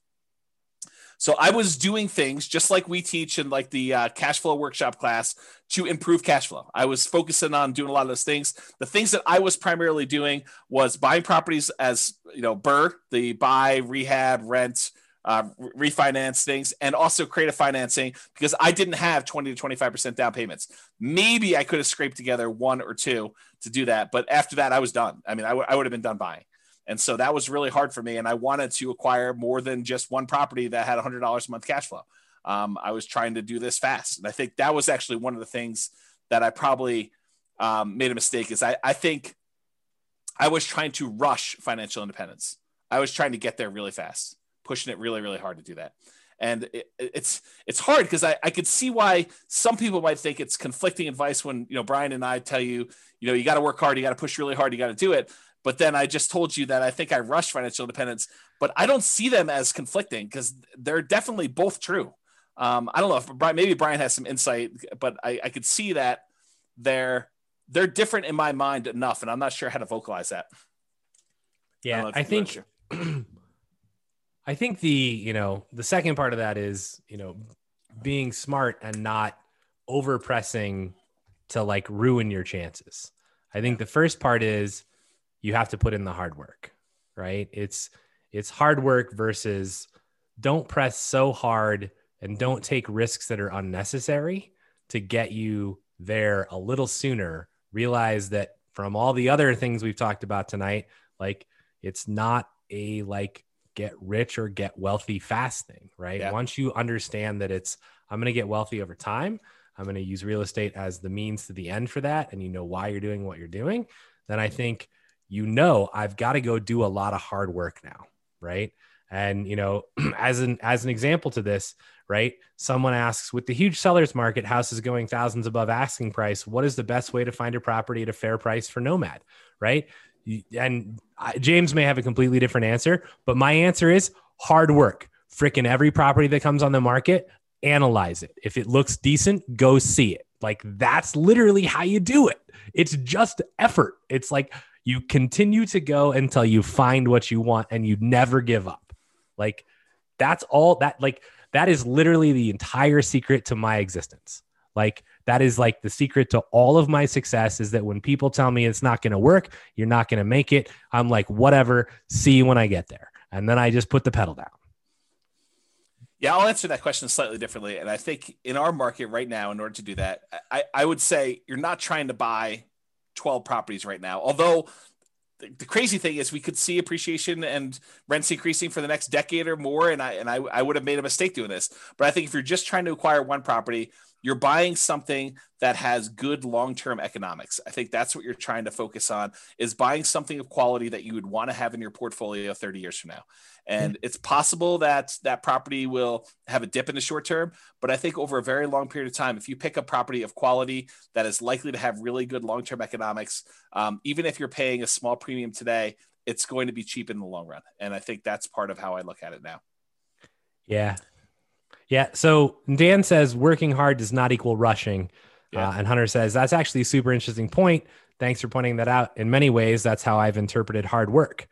Right. And it's not about how fast you can get there. Right. Like, if you were hiring an employee, would you rather have the person that rushed to get their job done, or would you rather have the person that did their job really well, but they both worked equally hard, but one rushed? Which one do you think has more mistakes, and which one do you think is the long-term employee? That's the person you want to be. Yeah. Yeah. That's definitely some good points about that.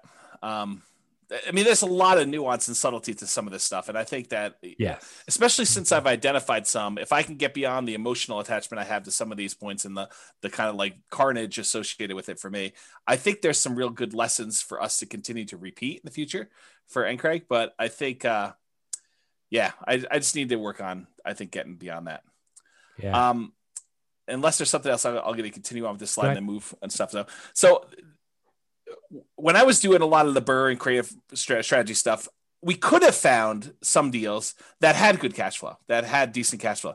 The challenge I had was those were really rare. They were like super infrequent of finding ones that were decent cash flow on that. So the challenge I was suffering with was I knew I needed a certain number of properties, 100 properties for me if I was just going to do $100 a month, and I was, and I was going to try to do 10K a month in passive income, or 200 if it was me and my partner, or I need to do $200 per month and have 100 of these. So for me, I had to get to this big number, and I was thinking to myself, if our pace is 1/10 of what it was, because I'm really selective in the properties that I'm buying with these things, it's going to take me forever to get to 100 properties or 200 properties. And that was one of the things I struggled with early on, is this idea of acquisition pace and deal quality.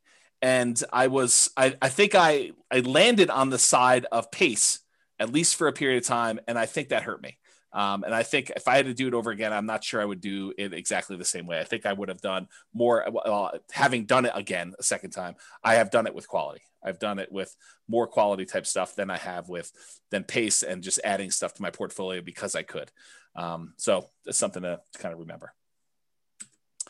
And this is a slide. I won't go into a ton of detail. This was in the cash flow versus appreciation class.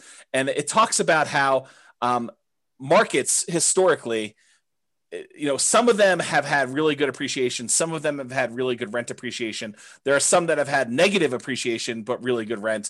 And so it's like, this is a breakdown of how many existed for each breakdown of market.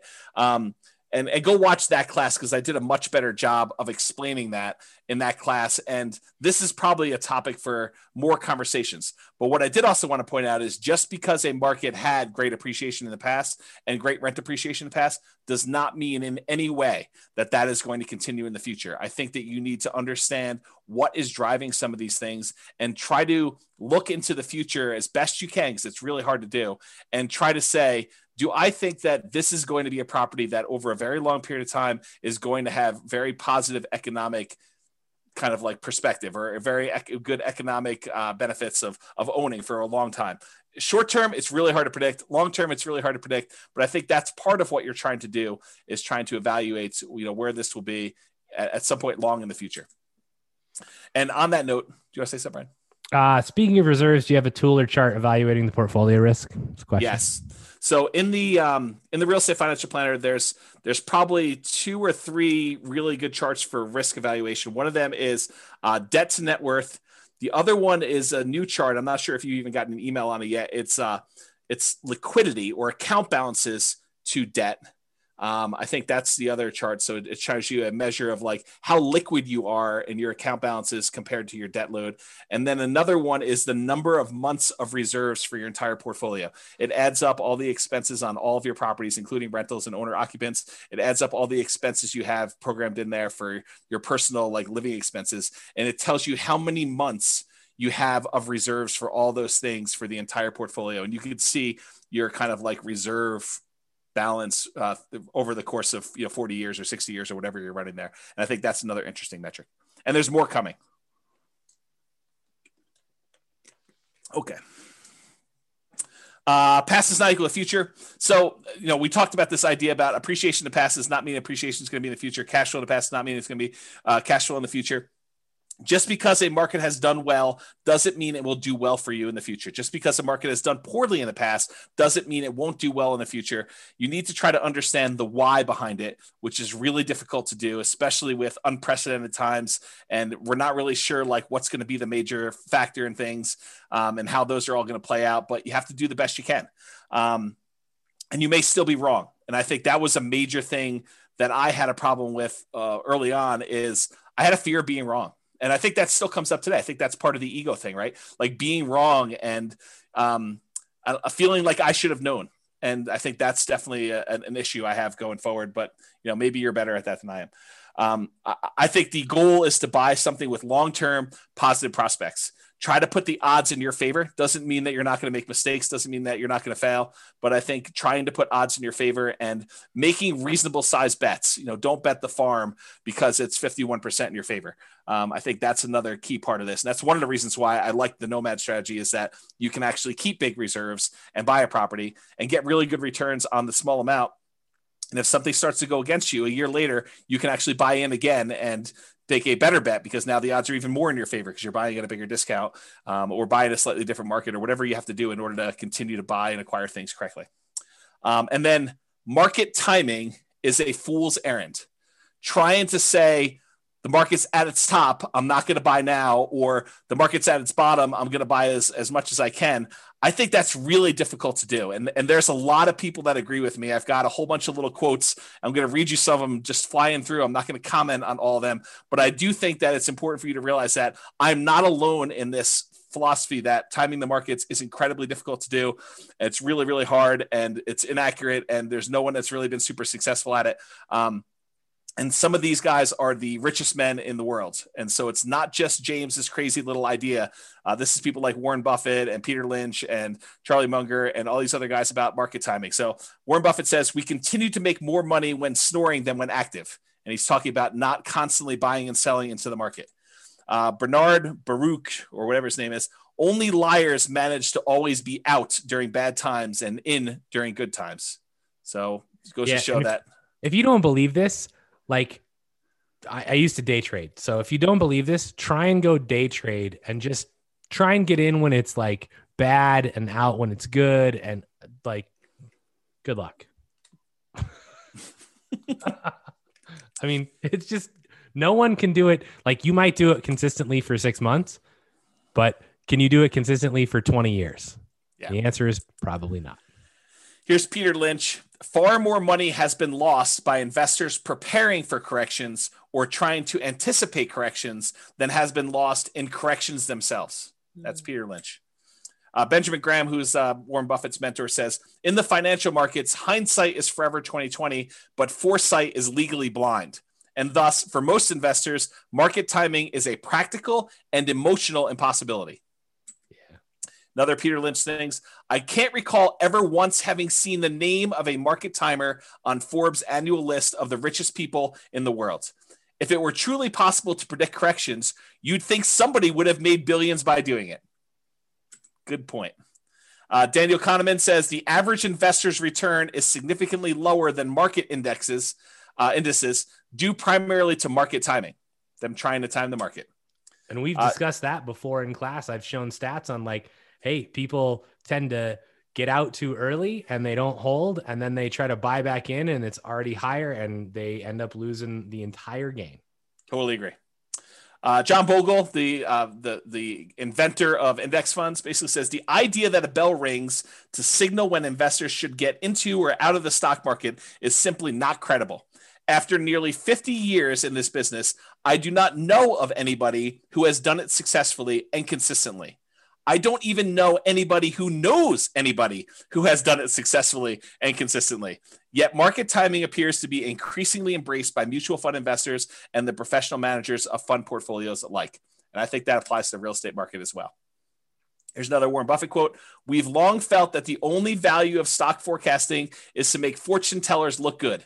Even now, Charlie and I continue to believe that short-term market forecasts are poison and should be kept locked up in a safe place away from children and also from grown-ups who behave in the market like children. And part of that comes back to like the shiny object syndrome, right? Yes. You're like, oh, I'm doing this. Oh, that looks really good over there. I could make more money. And then you switch. And then guess what? You're getting in and out at the wrong times because you're just switching. Right? Totally agree. Don't time it. And I think that was something early on.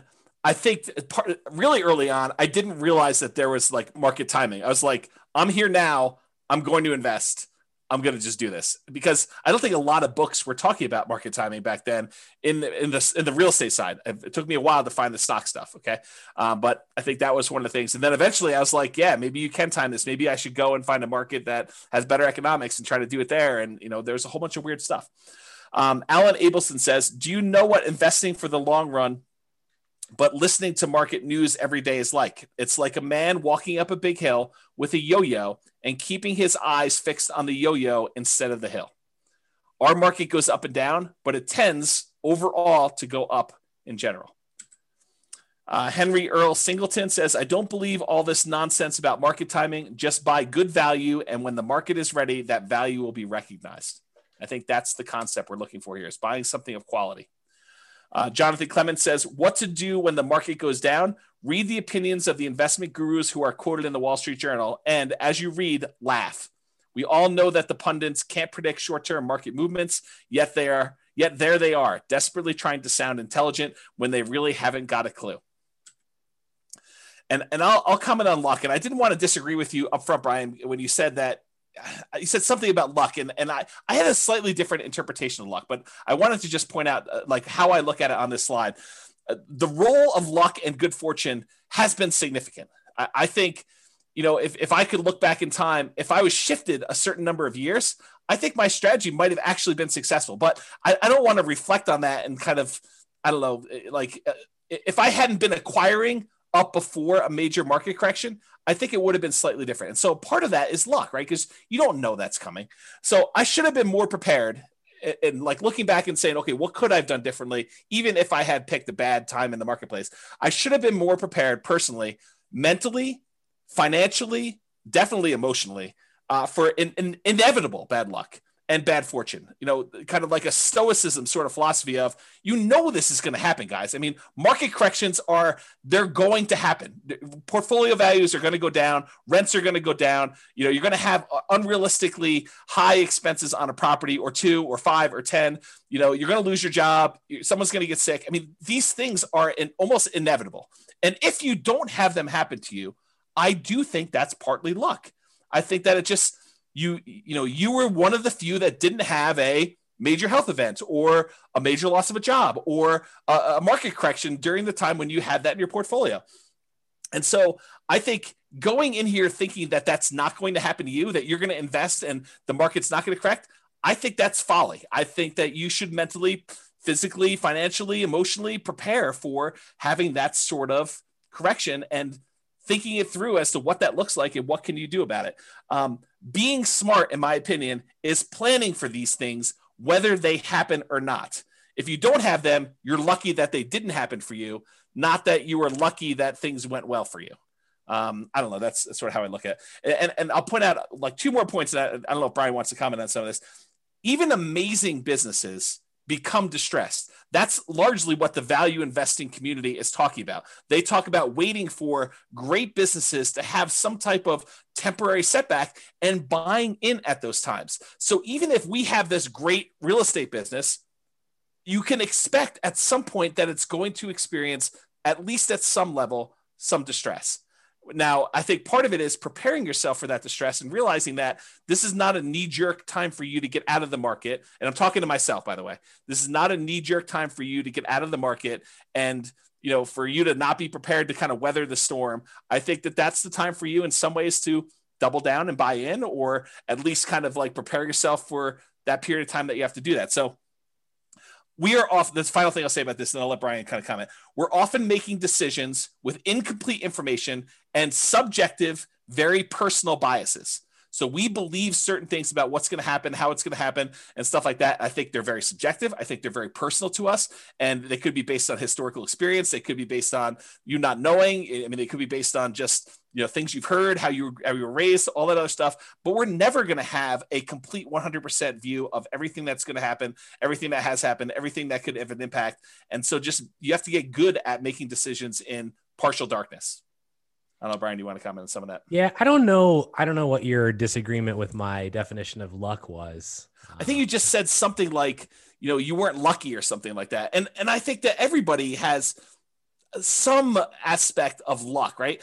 Maybe it was when we have to go rewind it if we're going to do that. But it was something about how you just happened to be investing during a time when everything has gone really, really well so far for you. And I think you're planning for a rainy day, but if you had started at a different time, it might not look exactly the same. Maybe that's what it was. I don't think it would look exactly the same. I think I was in a position where had I even started in 2007, which, Dan even makes a comment, right?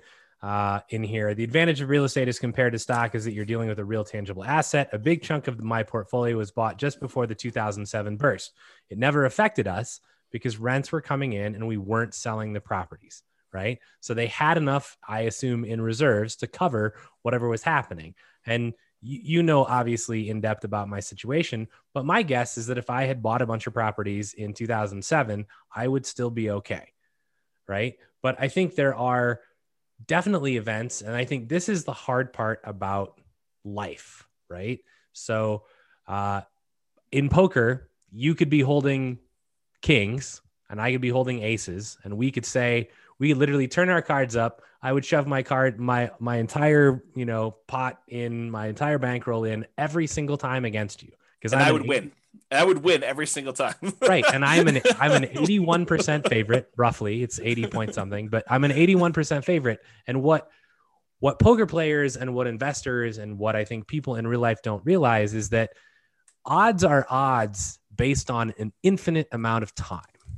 And so literally for my entire lifespan, it is possible that James just every single time his kings beat my aces.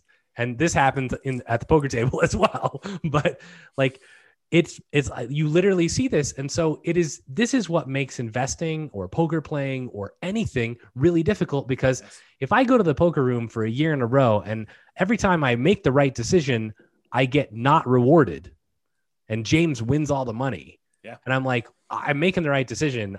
And it turns out I could be the best poker player in the world, which I am not by a long shot. Right. But I could be, but I would never actually realize it or have any physical evidence to show me this. Yep. And so I may be the best real estate investor in the world and I invest at perhaps the wrong time. And then I get totally hosed by the market or some exterior factor. And then I just quit. And I never actually become to realize. And the problem is, even in my lifetime, I may not realize it because it's based on an infinite amount of time. Right. And this is what becomes a real just mess with your mind in poker, because you're like, then you start going, am I making the right decisions? If I'm making the right decisions, why am I not winning? And then you start changing what were great decisions into subpar decisions. And now you're making subpar decisions and you continue to lose and you make even worse decisions. And it's just downward spiral. And this breaks more poker players and more investors than you care to imagine.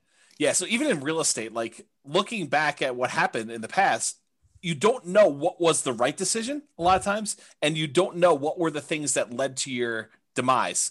And so you can look back and think to yourself, okay, I thought this was correct. Should I repeat this in the future? Should I do this again? Or is that the wrong thing to be doing? And that's what caused me to fail last time. And it's really hard because you could have done the right thing and that still could have been the cause of your demise. And so that's what's really hard. Yeah. And A. Lester Buck III just posted about ergodicity. Yeah, which I know is, near and dear. And I still have that in my inbox to watch that video from like a year ago. I'll get to it. But the actual path can wipe you out, even if you're making the good bet. That's right. This is where, if you read any of, Malcolm Gladwell's books, it's like, who are the great hockey players? It's the people that got lucky and were born in a certain freaking month. Right. I mean, it's part of that is luck. Why is Bill Gates where he is? It's because he was born at a certain period of time, had a certain opportunity, was at a certain location that had a computer in their school, and that was everything. Right? I mean, there's other things that go into it, but without that, it probably doesn't happen, even if he had everything else. Right. And I mean, and so to back that up, there's also a literal shit ton of hard work, right? Yes. It's not just he happened to be in the right place at the right time, because there were lots of people that were in that exact same age, exact same location, and didn't do what he did. That's true. What made him different? He worked really freaking hard, and I can attest to this from having seen him work. Yeah. So, nomads have the good fortune of being in America with our mortgage rules. Jason says, "Suck out for the win." Yes, James definitely has a good luck in the poker realm. So. Would you recommend for someone just getting started, is it worth putting the first couple of properties in an LLC or just use an umbrella policy? So all the LLC and asset protection classes are posted. So go watch those. That is a 15-hour answer. Yeah, there's literally 7 hours of stuff on there. Just two classes from Brian and one class from me. Yeah. And the short answer is maybe. So deeper understanding of income and expenses, really understand the economics of income and expenses on your property. I think that was something I was missing. I had much more of a macro view than a micro view of a lot of that. What actually impacts and affects your income? What impacts and affects your expenses on a property? Can you do things to help rent go up? Can you keep expenses down? And this is largely that whole capital expenses class Brian taught. Take that and expand it out to other areas besides capital expenses. And you sort of understand where I'm coming from with this. Is Brian does a ridiculously amazing job spending 2 hours going in and showing you why capital expenses can kill you if you're buying the wrong types of properties and how all that plays out. But realize that's just one field on the spreadsheet. And you really need to have that level of thinking for all the other areas of the spreadsheet as well. And thinking about things that you have control over, things you don't, and what can you do about it and how that all works out. The capital expenses happens to be one of the big downsides of that initial, buy, rehab, rent, refi type of strategy, and buying creatively, because you have very little control over what properties you get. And sometimes you're taking on, risks that they're hidden beyond the spreadsheet. They're not just clear as day on the surface of the spreadsheet. So just realize that was one of the challenges I had personally. And then I think finally, sharpen the saw. I think this is the last one. Constant improvements. So you're never done learning. I think that was another lesson. And I feel really fortunate in that I think I had part of this early on because I've always been a big reader. I've always read a ton of books, but it's more than just reading. It's constantly studying and reading and implementing and tweaking and trying to apply what you're doing and going out into other areas. Like if I had not expanded out into some of the stock market stuff, I wouldn't have been able to pull some of those back and kind of apply them to how I think about real estate. And I do think that a lot of those ideas have helped me become a better real estate investor. And if I hadn't done that, I don't think I would have missed out on some pretty good improvements and strategies. So you should also take time to think and reflect and plan. I think that that's one thing that I probably didn't do as much of. I would read a lot, but I wouldn't take time to actually process and implement. And I think Brian has been critical of that before. And I think it's fair. It's a fair criticism that, I'll read 50 plus books a year, but he's like, well, did you implement the last book you read? Did you take time to think about that and do it? And sometimes it's no, but sometimes it is yes. I mean, sometimes I do that. And if I take a break after a while, I try to go and, I don't know, put it all together and make it all work. But sometimes it's hard to synthesize after you've been away from a book for 4 months that you only read once. So it's a fair criticism and one that I think I should do better on even in the future, but I definitely didn't do nearly as much of that in the past. And then related to this is test your assumptions. You have an assumption about how things work or why things the way that they are. And I think you need to ask yourself, is that really true? Is that a true assumption? Or is it just been that way for 80% of the time and I haven't seen the other 20% yet? And what if the opposite were true? Or what if that was not true? And think about what that might look like and say, that's really problematic for me. That would be devastating for my portfolio or devastating for my plan, and make appropriate plans for that, to think things through like that. So I can still make mistakes. I do all the time. I'm still working on that. I hope you guys are as well. And Charlie Munger says, in my whole life, I have known no wise people over a broad subject matter area who didn't read all the time. None. Zero. You'd be amazed at how much Warren reads and at how much I read. My children laugh at me. They think I'm a book with a couple of legs sticking out. So that's a quote from Charlie Munger. The compulsion to push and achieve. I think this was a mistake of mine too. I was ultra competitive and driven and going for speed. I think that I was really pushing hard early on. Not sure I completely understood or understand even now work-life balance. And so that's just something to be aware of and something I could do better at. Definitely, I was way worse when I was younger. Now I think I've made some progress, but not nearly. I still don't think it's nearly good enough. In fact, it wasn't until like about this time last year when I actually started taking off a single day a week, one day, and now it's Sundays. So, and I think that's what people maybe don't understand, right? Is that it's whether it's real estate or Amazon or whatever it is that we're into, like, it's not, oh yeah, I went to work from, 9 a.m. and I quit at 4. And like I don't need to do that. Right. But if I'm going to do something, I'm going to do it really well.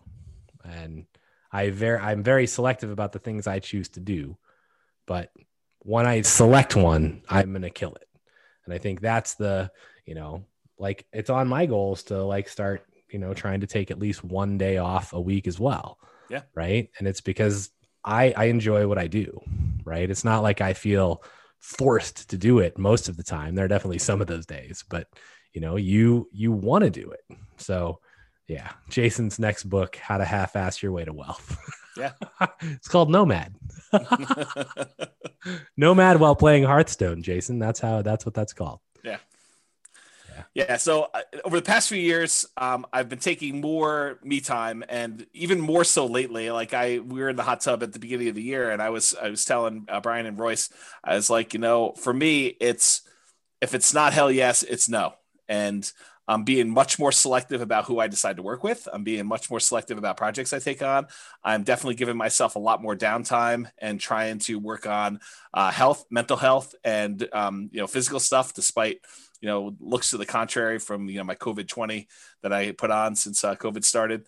But I think those are things that I did not know early on that I'm definitely making some better improvements with. And once you get your first 100K, I think it's easier to try to find balance once you've made some significant progress towards your goals, because then that's sort of takes some of the I don't know, the pressure off of you to do all of it yourself is that you've got some asset base that's growing, and now you can afford, for lack of a better term, but I think it's a pretty good term, for you to kind of like let that do some of the lifting for you to get you where you need to be. But it's hard to justify doing that when you're not at 100K, and probably even more than that, honestly. If it was me, you may have different goals on that, but I think you get to a point where that starts being enough, and now you're sort of like, okay, I can definitely not coast, but do less than going crazy 7 days a week, 24 hours a day, doing that. And I'm trying more not be stupid now than to be smart. And I know that sounds like a weird thing, but I'm just trying to avoid making major mistakes. And if I had to do it over again, I bet you I would take that approach a little bit more, rather than trying to be the smartest guy in the room, or associate with the smartest people in the room and try to make really smart decisions. I might try to just not make mistakes and avoid losing, and sort of put myself in a position to let myself win rather than forcing a win. I don't know if that's a good way to think about it. So that's kind of where I am with that. Yeah, I mean, that analogy plays really well to EV and to poker. Like, if you sit down at a poker table and you're trying to like beat someone else, yeah, you're doomed to lose your money. Yeah. And I think early on, I was more of a I'll beat you sort of personality. Like I cannot overstate how competitive I was as a younger guy. Like, imagine someone just ridiculously competitive. And I'll just take a lot of does take a lot of thinking for me. Yeah, for you, I agree with it, and I think I see a lot of myself in the competitiveness with you. But like, this is how competitive I was. My brother skipped a grade in like first grade, and because my brother was having some challenges, just socially more fitting in than anything else in elementary school. By the time I was ready to go into first grade, they wanted to skip me a grade in elementary school too. My parents said no. So my brother held this over me for 10 years. Every time we'd get report cards and we'd compare them and say, I got, 6 A's and, an A minus, and you got, whatever it was, he'd be like, yeah, but I skipped a grade. So this is like every day, homework, all sorts of stuff. So I actually pushed really hard to skip grades in high school. That's how competitive I was. I pushed to try to skip grades in high school so that I could actually catch up with my brother. That's like how ridiculously competitive I was. So kind of give you an idea of what that looked like. And not that I'm encouraging that, because I've totally gone the other direction where I'm just trying to so Brian, you own chess. I'm not even going to play you because I don't even want to start the competition with playing chess. So I concede. It's all you. You own the chess space. So that's sort of what it is. So, yeah. All right. So the last slide is a final thought, and this literally is the last slide. Everyone wants to know if you skipped a grade. I did. Multiple. Yes. I started college at 15. So that's how I did it. But yes, like really crazy, ultra competitive to do that. All right. So final thoughts. One thing that came up while I was preparing for class, what things did I happen to get right in the beginning that I still feel are true today? That's sort of like the opposite of what do I wish I knew when I started. It was sort of like, well, what things still are true today that were true back then? That could probably be a whole different class. I didn't write that down, but I thought that was an interesting kind of like side note that occurred to me while I was doing this. All right. Only 11 minutes over. So far. Any final questions? So I got lots of comments. Oh, okay. So I think, on the reading thing, it's very interesting, right? Because James acquires lots of knowledge and breadth of knowledge and reads a ton of books. And I read books almost out of necessity. So tried to make him spit his juice out. But I will say that, one easy way to avoid reading as much as James is have a best friend that reads as much as James does, and then sit in a hot tub with him and tell him your problems. And then he can tell you all the books you should read. And then you tell him, well, what's the point of that book? And he tells you the 5-minute synopsis, and now I don't have to read shit. Right. It's amazing. I mean, you speak the truth, because I think you're 100% correct. If you've got someone else who's reading 50 to 100 books a year, Yeah. and they have decent retention, and they're relatively good at, oh, I recognize that particular issue you're having. Let me tell you about 4 different resources for that, and here's what they say about them. I don't know. That's super helpful, I think. I wish someone was like that for me. I mean, I wish I had someone that could read 50 to 100 books. I would have to read like 500 books a year. Right. Yeah. Because I would first have to read every book you've ever read, and then I would have to read 500 more a year in order to have a breadth wide enough to like be useful. Yeah. So that's crazy. But yeah, I mean, you know, and I think really, I mean, I say that somewhat in jest, but I mean, James is an amazing resource, like not just for real estate stuff, but I mean, he's just an amazing best friend and amazing resource in general.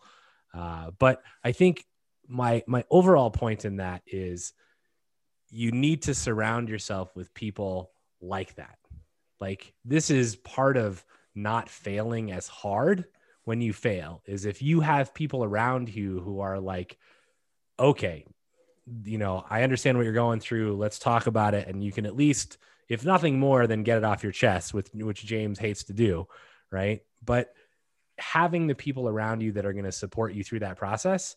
I mean, huge setback in my life. I went through a divorce and James was there every day. So, and it makes a difference. So find the people that care about you. Somebody in their comment says, this is from like a long time ago in the presentation, but I highlighted it because I wanted to come back, right? It says, so much value in a great mentor, one that has a tried and true and approaches and has made money doing them. And I have this thing about mentors. This is kind of a pet peeve. You know, when we used to teach live classes, you know, people would come up after and be like, hey, Brian, will you be my mentor? And I'm like, who are you? And it's like, so I think there are great advantages to having an amazing mentor, but if you as their mentee are not delivering value back to them, then you need to reevaluate your relationship. So I think that is the one point I want to make on that, is that you should be delivering value both ways. And sometimes that seems hard because you might be like, well, if James is going to be my mentor in real estate, how in the hell would I deliver any value to him? Well, there's a lot of ways you can deliver value, right? I mean, James is amazing at lots of things, but James needs advice on other stuff too. So, you know, James needs to share stuff, you know, every once in a while, you know, in a hot tub once a year or something. I don't know. But, you know, I think I look back to when I met James and I sought James out because I had basically heard that, you know, James is the person I needed to talk to. And, you know, he talks really fast. And I was like, great, because I listen really fast. So let's go. And so I met him and we ended up sitting down and talking for a while. But, you know, some of the first conversations we had, like I went to him to find out what to do for real estate investing, but he very quickly learned that he could turn to me to bounce his business ideas off of. Right. Sure. And so we would go on hikes and spend 3 hours talking about what his business strategy was. And that wasn't an expected thing, right? Honestly, I was just looking for like, okay, who's the best freaking resource for me right now because I want to do this, right? And it turns out, well, for me to actually get what I needed, I had to deliver value back. So make sure that you're doing your mentors, you know, well in delivering value, and it could come in many different ways. So let's see. It's time to start reading comments. Skipping grades, we covered that. Thank you for your honesty and for sharing. Really appreciate you. You guys could offer an ultra premium class, James in the hot tub sharing thoughts. We are going to do a hot tub class at some point. Oh man. Blink. I'm not sure if that's a reference to Malcolm Gladwell's Blink book, which is on my bookshelf right there. That's a good book. Don't forget to rent Ferraris and bikini models for your YouTube shoots. I wonder who made that comment. I can only guess. Yeah. So Hunter says, I've watched a lot of NCREG classes and I really feel like this was one of the best ones I've seen. Investing in real estate or anything has been deeply psychological and almost spiritual even. So it's cool to hear you both touch on something different than the spreadsheets, numbers, and ROIs. The emotional game is super important, which I couldn't agree more. Thank you both a ton for sharing some of your backstories. Good stuff, fellas. Don't look back. Boston. Brian, that was a great point about the mentees. Amazing class from Nick. Thank you, James. Thanks, Brian. This is definitely one of the best classes I've seen from you, which I said at the beginning probably is going to be that way. I put a couple suggestions on the website from Dan. It still works. Thanks, Dan. Thank you guys. One of my favorite classes for sure. Thanks both as always. And so that's the end of the comments. And like, I share, I obviously I went through divorce, and that was, I think, pretty rough, cause you just don't know what the future holds. And, I think that's a tough thing, but I think one of the other things that was really impactful, and I look at as just, I don't know if it's being greedy or being stupid, or just, you look at things in one way, and it's almost like a culmination of a lot of the things that James talked about. Like, I worked at Microsoft, we had stock options. And at one point, like, I looked at it and I went, I even told my close family this. I was like, alls I need is one more stock split and it goes back up to 120. And like, I've got $2.5 million and things are like, I can retire. Right. And it was like, and then it was like about at 120, and then it plummeted to 30. Right. And you watch what you thought in 2 years would be $2.5 million turn into dust. And I can tell you that was horrific. And like, you're like, okay, well, how do I deal with this? And it's like one of the things I lost a lot of sleep, much like James did, because for me, that was like, I had pushed really hard. Right. And it was like all of that reward was suddenly gone. And so how do you deal with that? I mean, it's very difficult to come to terms with. It's very like hard to understand, like, okay, is that 10 years or 20 years for me to get back to where I was? Will it ever happen? Like, you have no idea. And in some form, you lose your self-confidence. Yep. You continue obviously to work, but you're like, man, like, what an idiot. I should have, like, when it hit $1 million, I should have just sold it. Like, what was I thinking? I was 25. Yep. Like, what could I have done and invested $1 million in at 25? Like, WTF. Right. So, and Jason says, hey, is that why you don't invest in stocks now? And the answer is no. I think my answer for that is, like, I have zero control over the stock market. And I've done long-term investing and very, very, very short-term investing, like down to the hours, and had the SEC like call me on the phone and be like, you owe us money. Like, you can't do what you're doing. And I'm like, call me in 3 days, click. So, I think, that part of it is I can control a lot more of the real estate that I invest in a much more detailed way.